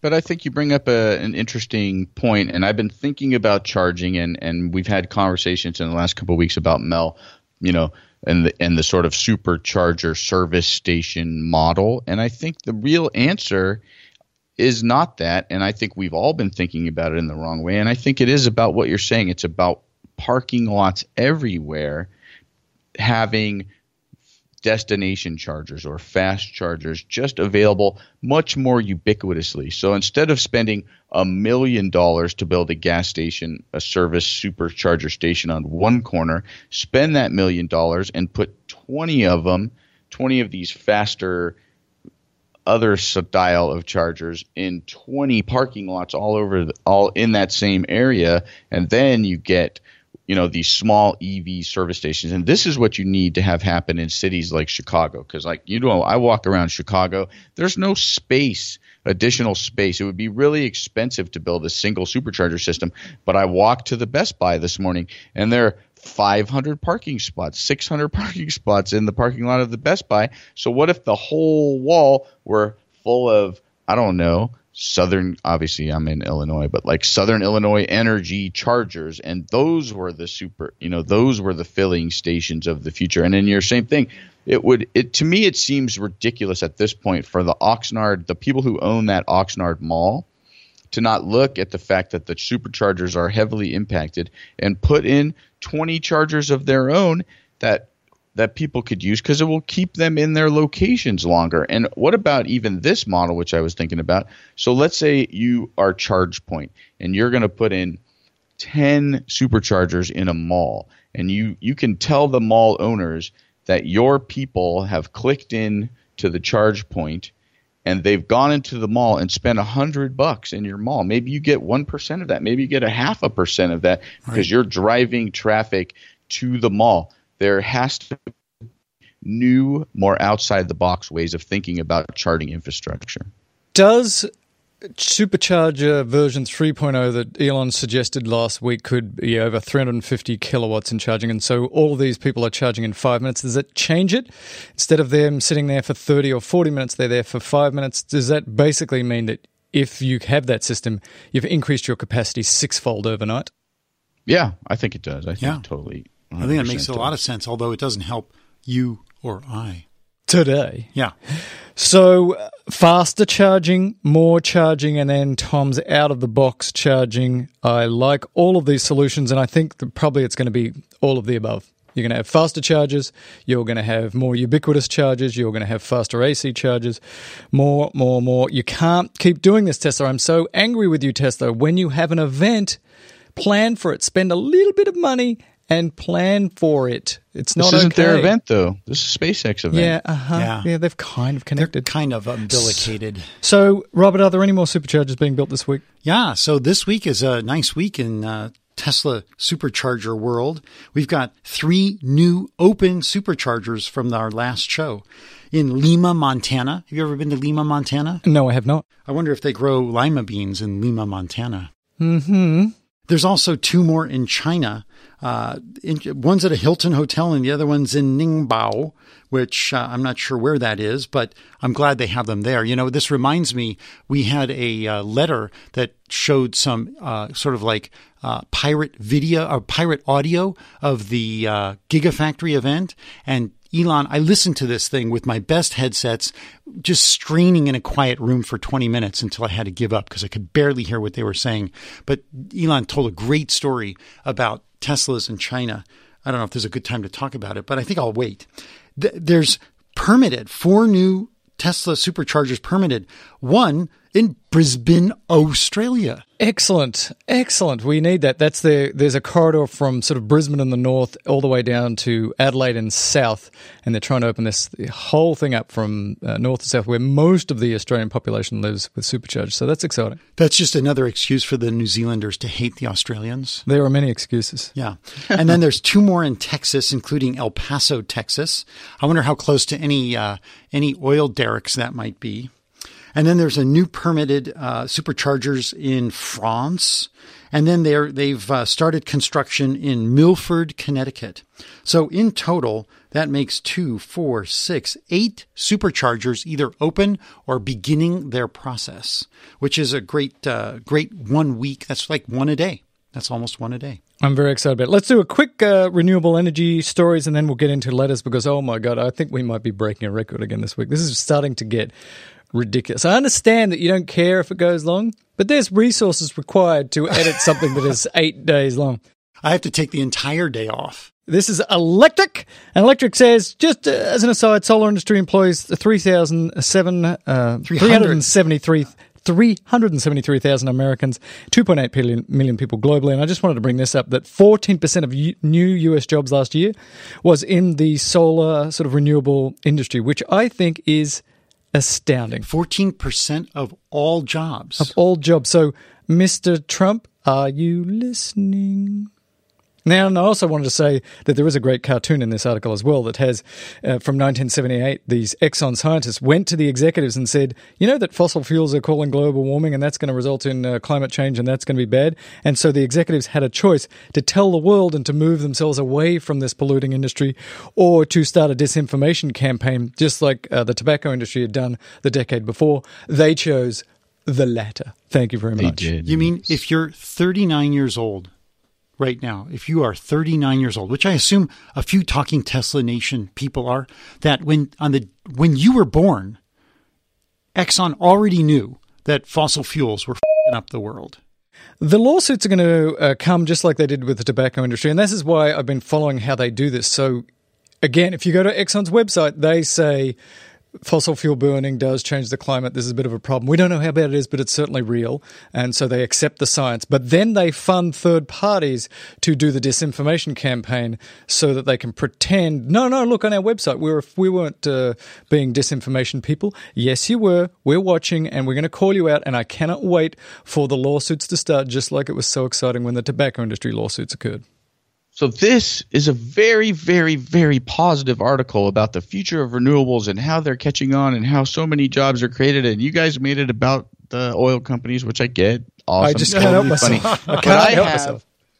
But I have some terrible, terrible news for you, Mel, and potentially some terrible news for other folks as well.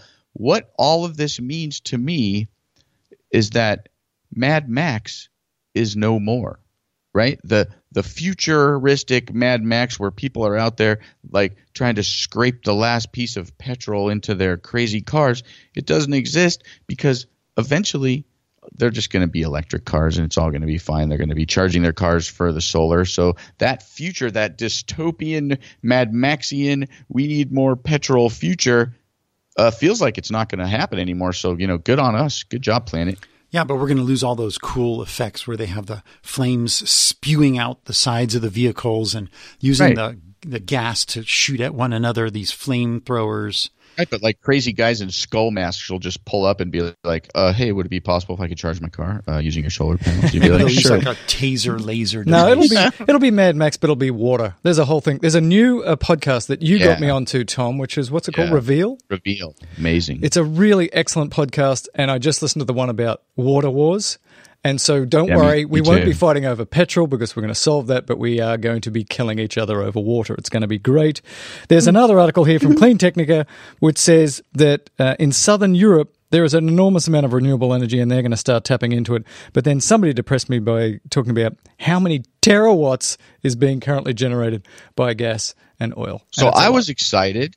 I read this article and it was like, oh my God, half of the energy being produced last year, or the new energy capacity being brought online last year, was from renewables. That was half of 24 gigawatts, so like 15 gigawatts, I think was what the actual final number was. And I was curious. I was like, well, then what does this mean? How many years until there's enough of these renewables to replace all of the energy? So I wanted to see how much we produce. Holy crap, 2,732 terawatt hours of energy were created by oil and gas. It's going to be a long time. Yeah, well, that's why we need this exponential explosion, which I believe we're right at the beginning of. I think the world currently right now uses 16,000 terawatts of energy a year.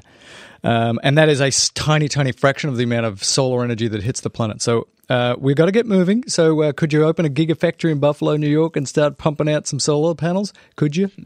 And put one in France and in Poland and in 2 or 3 in China and Australia. So let's do about 1,000 letters. And the first one is from Scott Corwin. And he says regarding Robert's Model S adapters, and he basically says, look, I'm looking for a Model 3, but let's talk adapters. How many adapters do I need to get? Which types? Let's say I'm going to be doing a lot of driving around the place. Talk to Scott. What does he need? As Tesla develops the supercharger network, if you're staying on interstates and there are destination chargers along your route, you need surprisingly few adapters.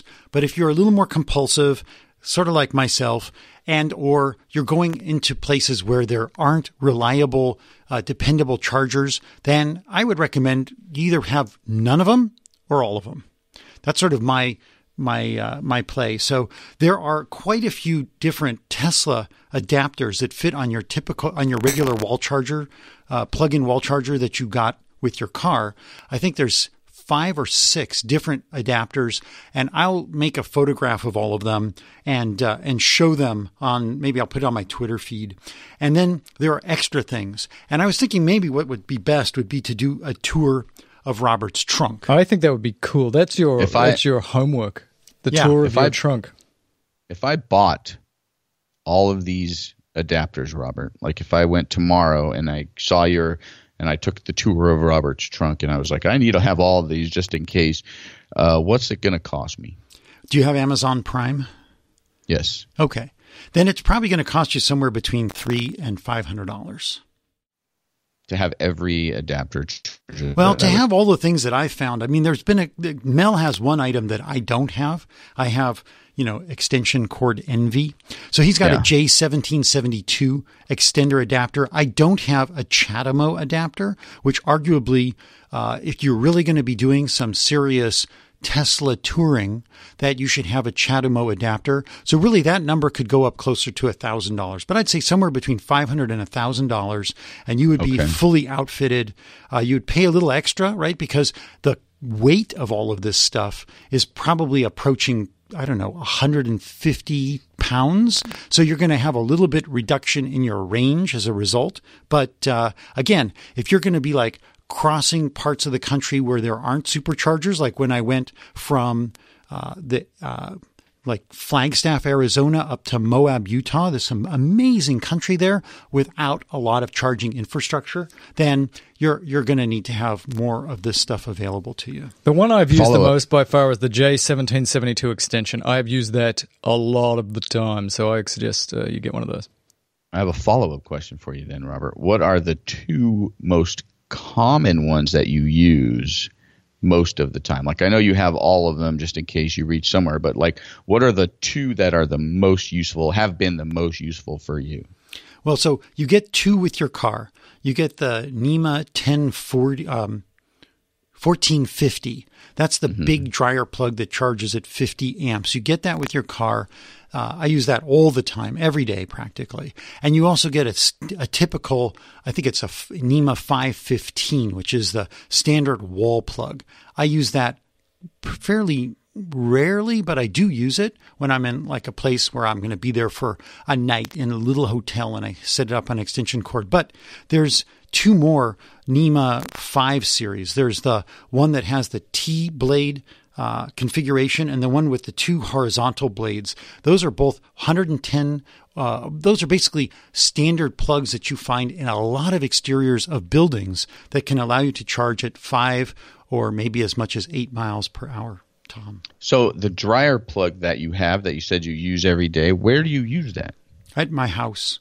I actually, instead of installing anything special to charge my Tesla, I looked at the time for what is the least expensive way for me to charge my Tesla. And I basically ran a couple of thick copper lines from the from the power box, the service panel, all the way out to my front porch. And this exterior cover over a dryer plug, and that's it. That's for charging the car. Oh, so you don't have a Tesla charger? I don't. Well, I did just buy one because I don't have a Tesla charger either. We use the adapter basically every single day, the J2 adapter to the Tesla. That's what we have at home because we had originally built the charger that we had installed was for the RAV4. Right, and you can juice up those plugs, the J1772 style chargers. You can actually juice those up to deliver as much as like 80 amps to actually charge your Tesla as if it were the high-powered destination charger. So there's a whole range of possibilities. Mine's 40 amps. We've done one letter and we've got about 20, and at this rate, it's going to take us the rest of our lives. Alejandro Pena says, what's it going to take to get onto the Tesla network? So Tesla network, as we understand it, is going to be you can lease out your car and use it like Uber. And he's asking the question, do you think you'll have to have a fully autonomous Model 3 or S or whatever you've got to join that network? And I think this is an interesting question because not so much for the Tesla network because we have no idea what that is. But I think what you're going to see in Uber is a transitional period where you have some Ubers that are humans and some Ubers that are fully self-driving, and then over time it'll be completely self-driving, and I wouldn't be surprised if Tesla goes the same way. Sometimes the car is in full self-driving mode, sometimes there's a person behind the wheel. We don't know. Interesting question. Thank you, Alejandro. I thought it was interesting because it's true. There is some equipment cost for putting all the autonomous equipment and or processing power in the car. But really, the cameras and the radar are going to be plugged on every car. I'm certain of that, just like it is now with the Model S. The question is that computer, that supercomputer that's 40 times more powerful than the computer that was in the first generation cars, that's got to have a price. Is that $1,000? Is that $4,000? I don't really know, but judging from what computer costs are, I'm sure it's $1,000. And they may just have it so that, if the day comes that you decide to put on all autopilot, they just pop up the back seat, plug this thing in, bolt it on, and boom, for whatever their price is to you, you now have complete autonomous driving. On the other hand, do they just keep it, as he suggests, for turn on when you're saying, I'm going to drive to, I don't know, some faraway place. I'm going to go to Phoenix and I don't want to sit and drive through the desert. So this week, put in a few quarters or whatever and get the autonomous driving. I don't know. That's an interesting question. And I think whatever makes financial sense is what Tesla will do. Kai Chung has a letter here and he says, range calculator. Mel, you talked about a range calculator. Couldn't find it on the website. Well, actually what you do, Kai, is you go to, say, the Model S or the Model X and you just click on sort of order or configure, or actually you don't even have to go that far deep. You just click on that and it starts to tell you about the car. And if you just scroll down on that first page telling you about the car, it's really great, it's really great. Then there is a range configurer there and you can work out speed, air conditioning, what size wheels, and get your estimated range. And it's fun to play with. I do it every night. David Sell has asked the question, which I think is really interesting. We talked about on the last episode, or the episode before the last episode, about regenerative cruising, coming down a hill and putting energy back into your battery. And this Road and Track article asked the question, if you've got a base model 60, how big a hill would you have to fill that completely up with energy just by regenerative cruising? And the answer was a hill about twice the size of Mount Everest. Just so you know, if you're on the top of Mount Everest, you're going to get a significant amount of regenerative energy, but you're going to need 2 of those hills to fill up a Model 60. Don't know if it's accurate, but it's interesting, funny. Thank you very much, David. Thomas Pendergast, is that right? I think I've done 3 of these in a row. That might be good. Prender. Oh, I got R one there. on Prendergast. Damn. He says that there is a Maori myth about North and South Islands of New Zealand and how they arose from this demigod that sort of pulled them out of the water, and then there was a fight about them, and the fish got cut in half, and that was the North and South Island. And it is remarkably similar to what you were telling us, Tom, about the Hawaiian Islands, and I guess this is just sort of the Polynesian how you make islands story. Yeah, this is like the Polynesian mythology, so very, very interesting. So we've learned something, that it's not just the myth of the Hawaiian Islands, but most of the Polynesian cultures have this same god, Maui. I wonder what the myth is on Easter Island, because they were or the Pitcairns, where they're some of the most isolated of the Polynesian islands. I wonder how their myths diverge. I find the Polynesian finding of New Zealand and stuff fascinating. They got there to New Zealand 500 years, it's estimated, before Europeans. Was this just a drunken excursion of a couple of the guys that were out rowing and they just got lost and blown away? Or did they go, let's paddle as far as we can that way and find a new place to live? What was going on in their heads? Yeah, how the hell did they find these these islands that are really quite small as far as the Pacific Ocean, the Southern Pacific Ocean is concerned? How do they find these islands and go back and forth? It's just amazing. I mean, if you read the book Collapse, it goes into amazing. Jared Diamond's book Collapse, totally recommend it. The story about Easter Island and how the Polynesians migrated across the Pacific. Fascinating. I love this stuff. Michael Sullivan has a letter here that says, Mel, you're an ignorant slut. I travel overseas all the time. You go overseas, you put in a cheap SIM and you can get a lot of data, and he gives us some, a number of people have actually said the same thing. And actually even Cece said, Mel, you're an ignorant slut. When you go to Australia and New Zealand, you just go get a cheap SIM card. So I haven't done this for a while because the last time I did it, it was a big old thing, it was very expensive, and they couldn't make it fit. I do have a T-Mobile, which is what a number of people have suggested. So if you get T-Mobile here in the US, when you go overseas, you have data roaming, which doesn't cost any more. But it is 2G data roaming. It is good for email, and that's about it. It's useless. So next time I go to Australia, New Zealand, Europe, Chile, I will try again and shove a new SIM in my iPhone and see what happens. But I read that AT&T is shutting down its 2G network in the United States. Will that make it worse? It couldn't be any worse than it is right now. Here we have David Weinberg, And he says, look, I'm an ER doc outside of Pittsburgh, and I just finished my residency in June. I listen to your show religiously. And he talks about a lot of things, which is all very interesting, but here's what really disturbs me about this. Mel and Tom, quit arguing about who the smart one in. Obviously, it's Robert. And I say to you, sir, just because I can't pronounce things, just because I don't know how to park, and just because I don't know how to put a SIM into an iPhone doesn't mean I'm not smart.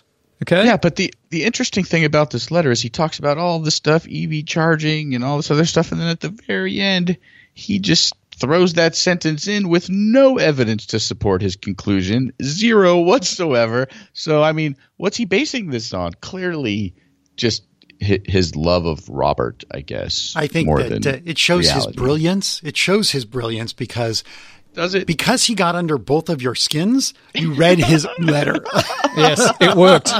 Rob Simmons has a letter here, and a number of letters came in saying the same thing, that Tom's rant, which was a little uncomfortable, let's be honest. Tom went off on us because somebody said, Tom, just shut up and decide which car you're going to buy. And Tom gave a very eloquent but very angry dissertation on why it's really hard to decide what EV to get. And Rob Simmons says the same thing. Good on you, Tom. Rob was very happy with you. James Malt says, I've been listening to Mel about ranting about roaming charges and you're an idiot. If you come to Great Britain, you can get a SIM card for £15 a month and it'll work in like 42 different countries, including New Zealand and the USA. So you are stupid. That's great. How about we stop being this week in who the gives a shit about cheap data? I care about data roaming almost as much as I care about driving electric. Almost. No, you're as not much. even close. That's ridiculous. Oh, man. When you're overseas and you don't have good data, you realize how addicted you are to the internet. I start to get but the you don't have a shakes and- show about this week in international data Well, plans. it's interesting you show should say that. We are about to start a show called This Week in International Data. Roaming that's with gonna data. It's be going to super- be great. Super Marty exciting. Minahan is from New Zealand, and he said, hang on, boys. Minahan. Oh, my bad. And Marty says there is, in fact, quite a few EVs in New Zealand now, and the infrastructure for charging is growing all the time. He says there's 200 new EVs being registered every month in New Zealand. There's 45 Teslas in New Zealand. It's Awesome. interesting that after I left Auckland and I didn't see any electric cars, that Cece sent me a picture and she saw a blue Model S flying through the streets of Auckland. So they do exist. They are getting faster and better, and so good on you, mate. And he said, next time I'm down in New Zealand, we should hook up, but he only just started listening to the show. We should have a contest. Who can beat California? Or who can beat Southern California? Norway? Or West Los Angeles? Yeah, let's have a contest. Who's got the most EVs this week? Now, Geordie, and he's done it phonetically, and I'm still Nope. going to get it wrong. You nailed it. You did it wrong. Geordie Survenra. Nope. No? Did I still get it wrong? Jordi Cerveira. Vera? Whatever. Like Vane. I just finished listening to the last episode, the shit ton one, and I just wanted to thank you guys for awesome content. Mel, don't stop using the Z that is new, and could you add the germ that is many? And this is suggested to piss off the Germans, and I'm sure it will. So he also goes on and talks about how much energy is required to make energy. And it's a little bit complicated, and I'm not sure it's correct because I've heard different numbers, but it basically says in order to get fuel out of the ground, you have to put in like 1 unit of energy, but you get 15 units back. And solar cells might be 1 unit of energy to create it, and you only get 3 or 4 times as much as back. But the real point there, I think Robert has suggested, it doesn't count for the fact that the energy you get out of your solar panel is clean. The energy you get out of your oil is very dirty. So Right. It might be true, but it's not that important. The cost of all the downstream problems that are created by burning stuff. Right, but I think his question was, or his situation was, how much of the traditional energy goes into producing a solar panel, right? Like, are they using fossil fuels to transport whatever it is they're making the raw materials out of? That I think that's sort of what he was getting at. Yeah, I've read a number of these, and we can go into it more detail in the weeks ahead, but I have heard, and because you hear this on Fox News and other places all the time, well, it takes the energy playback is the rest of the solar panel's life. And the last one I read said no, with current technology, the payback period is about 9 months for your average solar panel. That's all of the energy required to dig up this stuff and transport it. And they keep quoting how much it was for the first generation of solar panels that went on the White House, which were incredibly inefficient. And the payback period was 40 years. Now it's like 9 months. But I'll go into more detail. You should do the next letter, Robert. This letter is from G-Ones. Sounds like wagon. So Gwans. Gwans? See, I'm not the only one who can't pronounce things. I think it's Gwagon. Gwagon. Oh, I got you now. I didn't get the G-O-N part, but it's G-A-N-S. Gwagons. Anyway, he shows us a website called chargerville.com when we were talking about how it would be great if there was more in-depth information about what to do, what to see when you get to a supercharger. You're stuck for 40 minutes or however long, depending on how much you need and so forth. And what could you go around and explore? It's an okay site. I mean, I kind of looked at it for a couple of locations, and it's okay. It's not what I'm looking for. What would really be cool is if we set up at every supercharger station a bit of a scavenger hunt, right? Have you ever traveled with small kids? Oh, yeah. Kids who they can't sit still. Once you get back in the car, how long till we're going to be there? So for all the young people who have kids, maybe some old people have kids too, and they want to give their kids something to do, each supercharger site should have some sort of a scavenger hunt that doesn't get the kids killed running around with cars zipping by. That would be really cool too. Yeah, there's this thing called geocaching, which if you haven't done is a lot of fun. You get this app and it tells you there's a little secret message over here, and you go and try and find it, and you open it up and you sign it and you say, I found the little secret message. Geocaching at every single supercharger would be cool. That'd be a cool project. I actually have us geocache. My son and I did it when he was little, and maybe my next one is going to be at a supercharger, and it'll be a bottle of oil. It'll be really weird. Jason Clausen is another person that was just absolutely excited about Tom ripping us all a new one because of his difficulty in deciding which car. He was very excited, but much more important than that, he also talked about launching little model rockets, and he goes, you can get away with this, but there's one in particular, I think it's an E-engine. He said, put an E-engine on these little rockets because it's really fun, because about one every 3 times they explode, and so put your iPhone next to it on slow-mo and watch it undergo rapid, unexpected disassemblination or whatever it is, the RUD. So this is now my plan, is to let it launch a couple of times, maybe with the low-powered C or D batteries, and then throw an E in that bad boy and see what happens. And be sure to wear... If I do it, I will get it on film. Be sure to wear your eye protection. That's always on all the packaging. JD Kaplan says, you need to know that the Netherlands now runs all of its trains on renewable wind energy. That's pretty cool. And it means that the Dutch are really smart, because they're from Dutchland. No, not really. No. Okay, Bill Pollard. You had a chance. Bill Pollard says the most impactful ton. Okay, so we thought we had 4 tons. We thought for a long time we had 3, but now we have 5. So you've got your shit ton, which everybody accepts is the biggest of the tons. Then you've got your long ton, your short ton, your metric ton, and now we have to add to it the washing ton. Oh, that is so pathetic. Which may turn out to be the shittiest ton of all. Yeah, that's sort of like a redundant statement, wouldn't it be? Yes. Robert Bingham, who went with you, right? That's right. Up to see the flight, shares with us a video about some pretty cool aviation simulation aircraft, which is a little bit like the simulation Tesla that you had that could be a 60 or it could be 100 or it could be a P this or it right. So this type of simulating has been done before. Thank you, Robert. This video is amazing. I didn't even realize they were doing this sort of stuff. And it's funny, in the video, you watch it and you see this unreal modification of a jet engine. Basically, this jet can fly almost pointing straight, the nose pointing straight up in the sky, yet it's moving forward. And during the video, they're like, well, and the funding was cut for this program. It's like, why? This is like the coolest thing I have ever seen. What the hell's going on? Who's paying for this, and why aren't we choosing? Why can't we have GoFundMe, right, where we all decide what should our government spend its money on? If you're going to make a jet, make this jet. Make a jet that does really cool shit. It actually goes backwards, so it can tip up, like you were saying, it can tip the front of the nose up, and then they can tip it up even further. So for a little while, it can actually go backwards, and you can imagine a firefight, somebody coming behind you, and you've got the super special jet, and it tips up, and then it's behind you, and it's shooting you. Oh, Top Gun all over again. Mr. Anderson, in this case, Brian Anderson, has a letter here which is a big thumbs up for the longest show ever.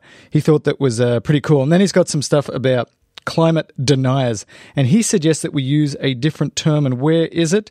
I can't find it. I should have highlighted it. He says he's going to drop the word believe in connection to climate change and replace it with understand. It ain't a religion, it's science. Thank you. Yeah, and saying, do you believe in climate change? Do you understand climate change? Brian, be careful. Don't give us 2 thumbs up on this show because it's going to be yet longer because I don't want you to crash your car. Autopilot's not there yet. He also complained that we're not getting our show notes up soon enough, and we will work very diligently to try to do that faster than we are currently doing it. CC, that one's for you. Get those up. They need them immediately. We don't care that you're on your honeymoon.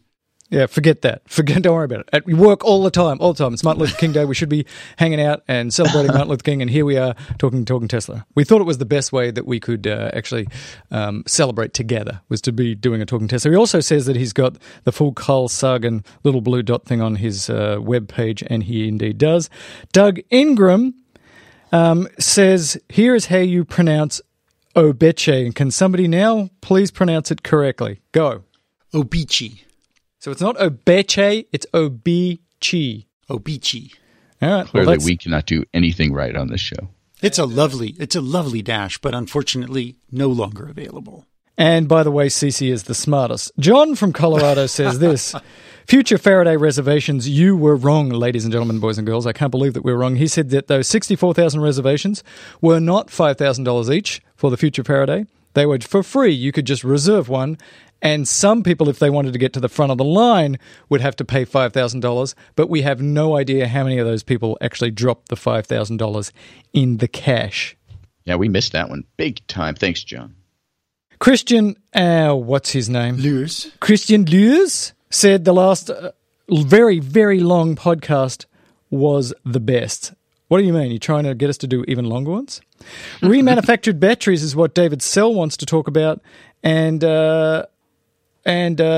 had a nice adventure. He went on eBay trying to find a replacement battery for his old 2004 Honda Civic Hybrid, and the dealer wanted an ungodly amount of money. And basically this just begs the story of how are we going to approach replacing the battery on all of these cars that, you know, the batteries they don't have the duration, right? These are the non-cooled, non-warmed batteries, or they don't have the same tolerance for temperature variation, and they go bad faster.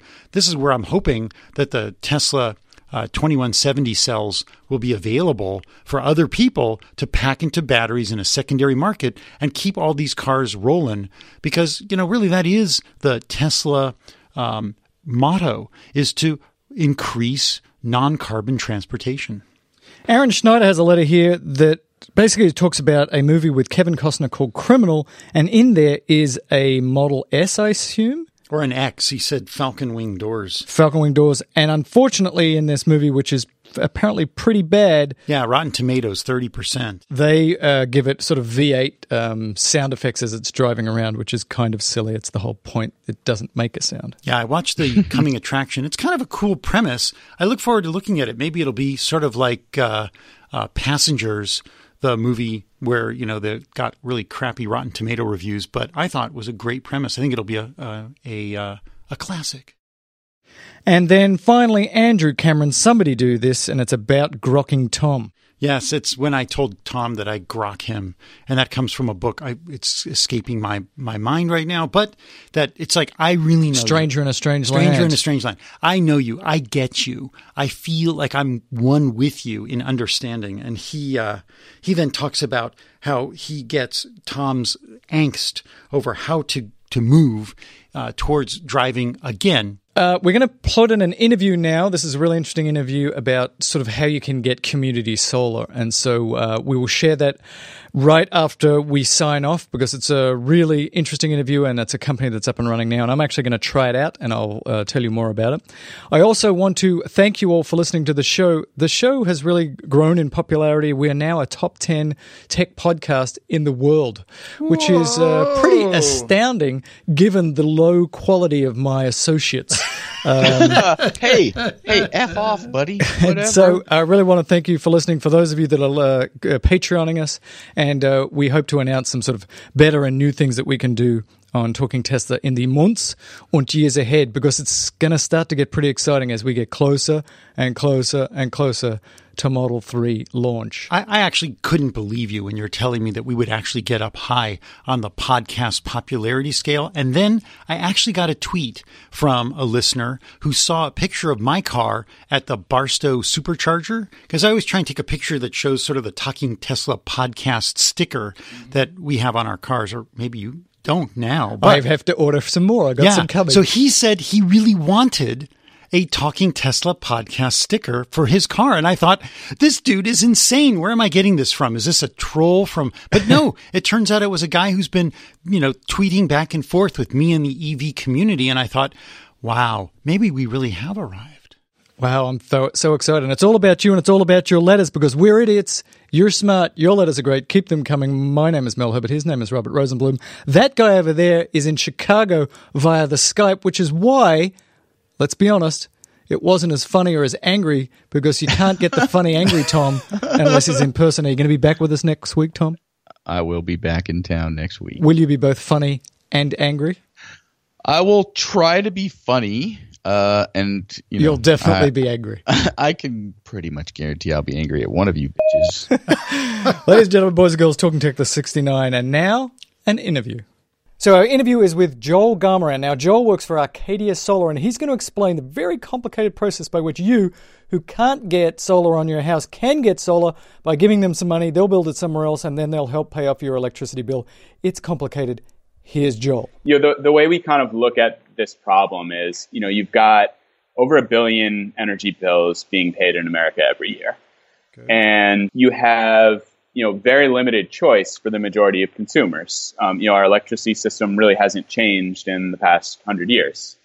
And, what you're starting to see, as you kind of alluded to, you have some customers who want to support clean energy and are kind of starting to take matters into their own hands by installing solar on their own roof. But unfortunately, that's not an option for most consumers. The research kind of varies, but you'll see that anywhere from like 75 to 90% of customers cannot put solar on their own roof. I don't know how familiar your listeners are with the reasons behind that, but there's, shading, maybe there's trees around your house, maybe your roof faces the wrong direction, financial constraints, you don't live in the right state. If you live in a state where grid electricity is really cheap, it probably doesn't make sense to install solar. And so there are all these kind of reasons.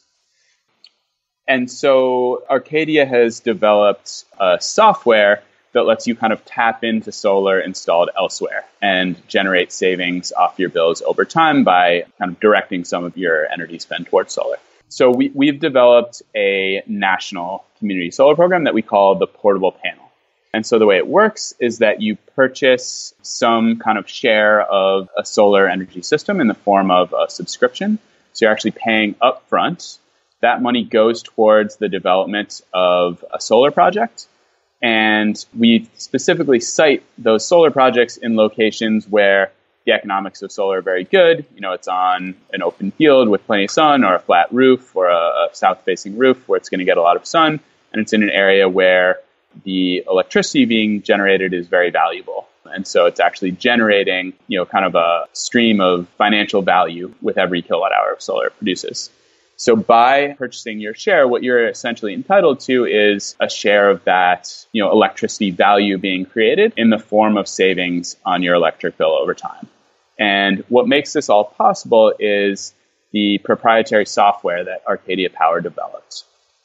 So just touching on community solar, since that might be something that some of your listeners are already familiar with, there are kind of a handful of states and utilities that have kind of launched what they're calling community solar programs, where you can kind of subscribe to a local solar array and the utility will actually reduce your bill based on how much electricity is being produced.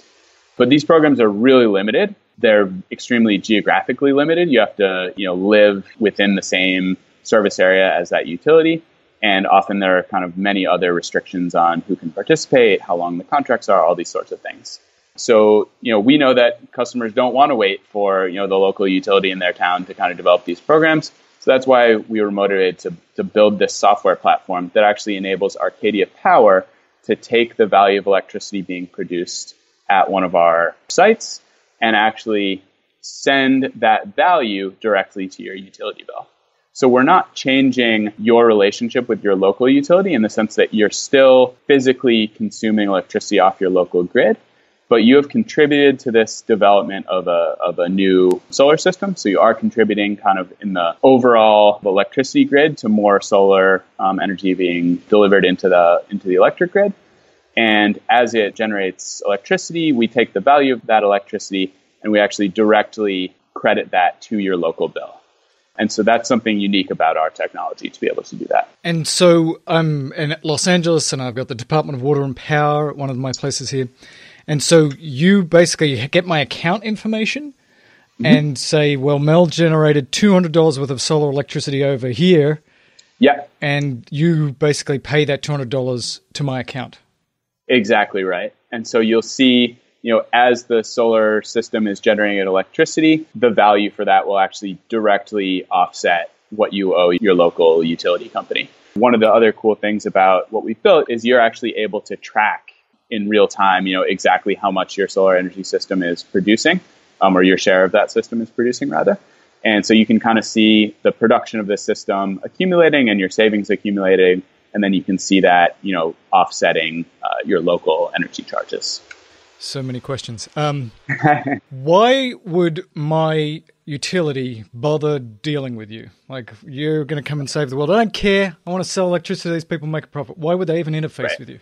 One of the cool things about our software is, we've really developed this over the past several years. One of the kind of challenges to building this system is being able to kind of integrate with all these different utility billing systems. And so it was a technical challenge more than kind of a business development challenge of actually, designing the software to work with each different utilities system. There are a number of companies out there that can kind of read in electricity consumption data from, some small selection of utilities, but we've actually been able to do that across hundreds of utilities across the entire country. And on top of that, do it in a way that's accurate and reliable enough to actually base billing information on our technology that we've built.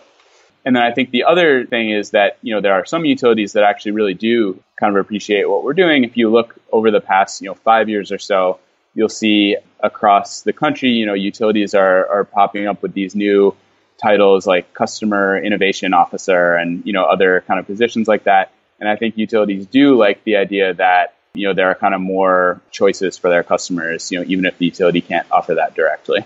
Is there any, outside of that, any direct financial incentive to them? Do you say, I will give you a 1 cent extra per kilowatt hour or something like that to them? Currently, no. I think there is potentially kind of an administrative benefit to them because when we are doing this credit mechanism, especially as compares to some of the utility-run community solar programs, there's much less burden on the utility to kind of update their billing system, figure out how to, read solar meters and distribute that to hundreds of individual customer meters. We kind of centralize all this for the utility. And we also reduce, the number of individual kind of banking transactions they need to deal with because we can kind of centralize things. So there are some administrative benefits that, I think if they did some kind of analysis, there would probably be some financial savings there, but I don't think that's kind of the key value. Yeah, so I'm a great example of why they might want to retain me. So I want to have 100% renewable in my house, in my studio. I can't really do it. I've got lots of solar panels, but I need more. So I'm either going to build more solar panels myself and come completely off grid and get a Tesla Powerwall, right? Or I'm going to come to somebody like you, just make it easy for me. Here's my information. Go chuck some panels up that'll be more efficient. They'll actually keep me as a customer and I'll be able to offset my use. So I get that. That's a great point. Yeah, I think with the way our system works, the utility is kind of a critical part of the equation because you still are getting all your power delivered through their grid. So now tell me financially how this works. Do I say, look, I want to buy $10,000 worth of solar panels because I think that's enough to keep me 100% replacement, or do I lease them? How does that work? So it is a subscription model, but it's prepaid. And the reason for that is, we actually are using your upfront payment to go out and develop the solar system that will generate savings over time. And in terms of, how much is it going to cost you? I think one of the other kind of really cool things about our program is it's completely modular. It's flexible to kind of the individual situation. So we've tried to bring the entry point down to a place where just about anyone who pays an electric bill can afford to participate. So you could just buy one $300 panel share, or you could go up to kind of fully offset, your annual electricity spend every year. And if you wanted to do that, you probably would be looking at more like a $10,000 to $15,000 purchase, more in line with if you were installing solar on your own house and paying for a full system. So it's totally modular. We've had a bunch of customers who wanted to just kind of try it out, start with, 4 or 5 panels. And then as they started to see the credits on their bill, they came back and topped off all of their load. So it's really can kind of vary. So do I pay annually or do I pay over 5 years, 10 years? Currently, it's a one-time upfront fee. And then that will cover your subscription for, the term, which, we have a number of different projects available at any given time. And the terms could range from 10 years up to 20 years, kind of just depending on the specific system and our deal with the property owner and things like that. So you are paying that full upfront cost, which then goes towards developing the project. And is there a sort of price per kilowatt hour that is standard, or does it depend on who I'm getting my electricity from now? Does not depend on who you're getting your electricity from now. So it actually depends on where the system is installed and kind of the economics of solar in that local region, feeding that local grid. So with the projects we've done to date, it's typically, it's ranged from kind of like 10 to 20 cents per kilowatt hour in terms of a credit value that you're getting back on your bill. So you got to think about it kind of in reverse. Your local utility is continuing to charge you the same rate that it always has. But as your solar system or your solar subscription produces electricity, each of those kilowatt hours is then sending kind of a negative dollar amount back to your bill. Did you follow me there? I think so. So doesn't that mean that it only works in my favor if I'm doing it for financial reasons? It only works in my favor if I can buy the electricity off you for less or the same than I can buy it off my utility here? No. So we have our pricing set up so that you're always going to be saving. So basically, let's say you bought in for, $1,000. That might generate something like $1,500 in savings for you over the 20 years. Mm-hmm. How it relates to your local electricity cost is more related to just, how many panels do you actually need to purchase to offset your local bill? If your local electricity is very cheap, but the electricity where our system installed is more valuable, then, you might actually not need as many kilowatt hours of solar to offset your full local bill. And you're making your money out of some differential between what I'm buying for it and what you're selling it to the utility wherever you're hooked into. Exactly. That's right. So, kind of like, Uber or Airbnb, they're taking kind of a commission off of each sale. We're doing the same. So the place where you would want to be putting your panels then is places where they don't have much solar, but and the electricity is expensive. So maybe Hawaii, they're paying 30, 40 cents per kilowatt hour. It's like, oh, we've got $1 million here. We're going to go set up a solar farm. Is that kind of how the economics works for you guys? Exactly. So, anywhere that kind of the economics of solar, are sound, our systems can make a lot of sense. We're looking for places where we can kind of get the most bang for our buck in terms of, where to install solar across the states. Now, let's say, okay, I'm going to do this and I want to give you $10,000. I want you to buy lots of panels. Mm-hmm. What happens if you go broke next year? What happens to poor me? Yeah, so the system will continue generating electricity and it will continue generating value for that electricity. The most likely thing that would have happened is, some other entity would have, purchased the asset from us and their obligation to continue crediting you would remain intact. So, I can't really speculate on what would happen, but I think that's probably the most likely. Do you own these solar generating plants yourself, or you are just investing in company X is about to build a giant, array and you're going to sort of invest in them? We always have a direct kind of ownership of electricity production. It can vary kind of who actually owns the hardware. In some cases, it's us. In some cases, it's actually the property owner. But we've kind of created a transaction with them where we've helped to finance the system in exchange for, a share of or the rights to the power production. These are all utility scale installations, or do you go to Joe Blow with a big roof and say, we can hook you up? Yeah, it's a wide range.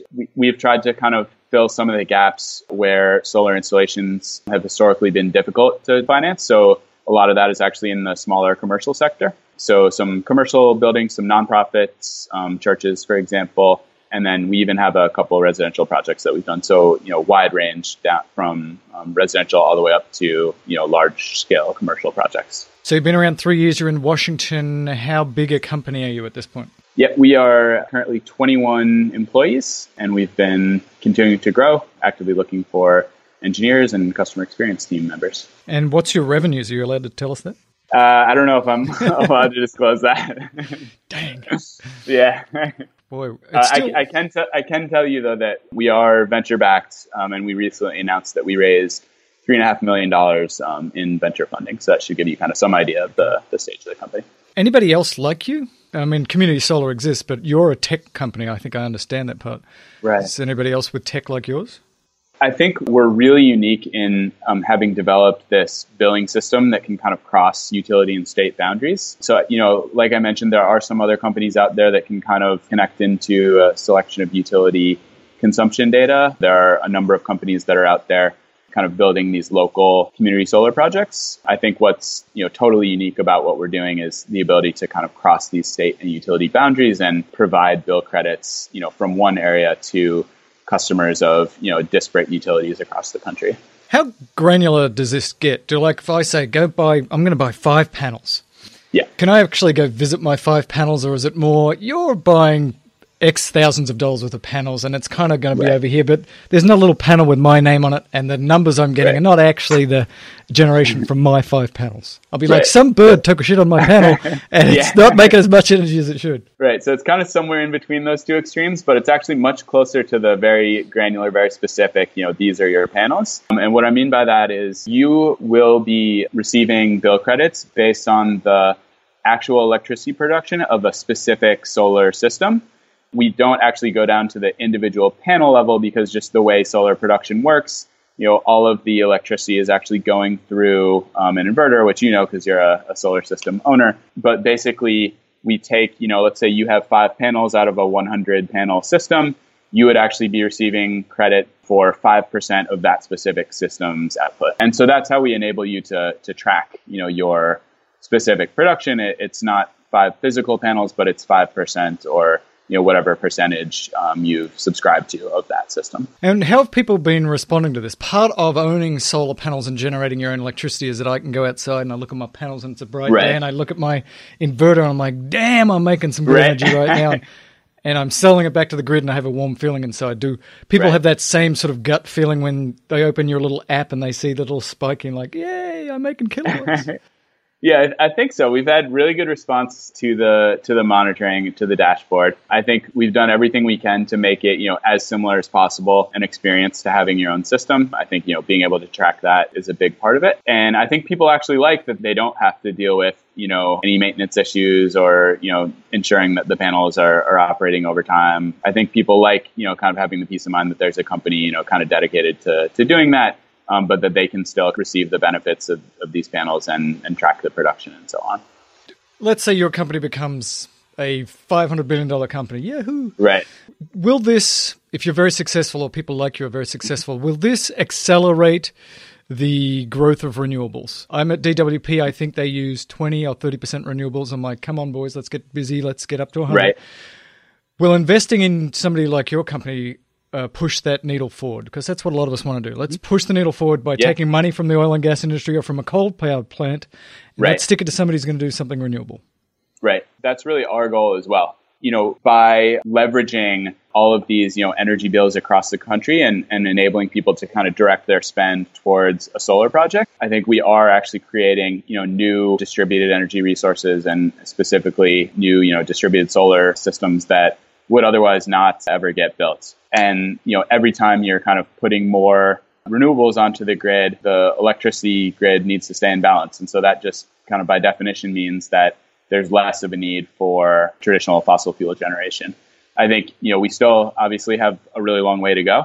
I think we're at about 1% solar right now. If you just want to look at some numbers, if we took everyone's energy spend for an entire year and dedicated that towards building new solar capacity, I think you could probably generate about 10% of our energy needs through that, which is 1 year of energy bills. So I think there's huge potential for this to kind of lead to additional, growth in solar installations and displace some of the more traditional and harmful energy sources that we've been relying on. Let's go back and again try and make it more concrete for me, because I'm a slow learner. I don't understand economics. Let's say again I've got a $200 a month bill, so I go to you guys and say I want you to completely offset this for the next 5 years. Yeah. Do you basically give me here's the cost per kilowatt hour, here's how many panels you're going to buy, and let's say it's 15 cents a kilowatt hour right now I'm paying. Do we do the transaction like that, and then it's fixed at 15 cents and I'm done, I just pay that up front? And so if my DWP says, well, next year it's 30 cents a kilowatt hour, right? Do I still have to end up paying more? How does that work? Yeah, so your purchase of solar through us will generate savings over time. You're going to know, our estimate for how much future electricity costs that's going to offset. So the example I gave before was, let's just keep it simple. Let's say you spend $1,000 with us. You're going to get that $1,500 or so off your bill over the next 20 years. If your local utility raises their rates, then you're still going to be saving that $1,500 through Arcadia, but it won't necessarily bring your bill down to zero if, kind of the remainder that your local utility charges is going up. Got it. So now do you have a formula? So I want to buy 5 years, 10 years, 15 years. You're going to guarantee 1,000 plus 5%, 1,000 plus 10%, 1,000 plus 30%. Is there some formula you do like that? It is actually based on the individual project's solar forecast. And we do try to be, pretty conservative. So, we want to kind of under-promise, over-deliver. We don't currently have a guarantee built in, but, we have very kind of skilled people here doing the forecasts. And there's, always, 10 plus years of historical data that you can go to from the Department of Energy to kind of build out these models. And so we try to be pretty conservative in our estimates of how much you're actually going to receive. This is fascinating to me. I'm actually going to sign up for it in the next few days. Awesome. So that I can then report on how this works. I think it's a fascinating idea. Thank you for your time for doing this. And we will direct our people to go and sign up with you. Where do they go? Fantastic. They can go to www.arcadiapower.com/solar or just arcadiapower.com and look for the solar button on the top menu. Oh, actually, one thing I had to ask you is, yes. Are you pure solar or are you wind? Are you geothermal? What are you doing? Yeah, great question. So we have a number of products. Actually, the first product that we launched when we started the company a few years ago was a wind-based product. That one works a little bit differently than solar. So the way it works is that we actually buy renewable energy certificates matched to your grid usage. And so renewable energy certificates are basically the EPA's way of kind of legally defining a green kilowatt hour. Mm-hmm. So we're basically buying these certificates on your behalf, matched with your consumption. And you can choose to do 50% renewable energy for free or 100% renewable energy for a small premium. Fantastic. All right. Thanks again, and I will be in touch. That was great. Thanks for your time. Great. Mel, it was a pleasure. I really appreciate it. It was cool. So interesting. All right. Good luck. Thanks.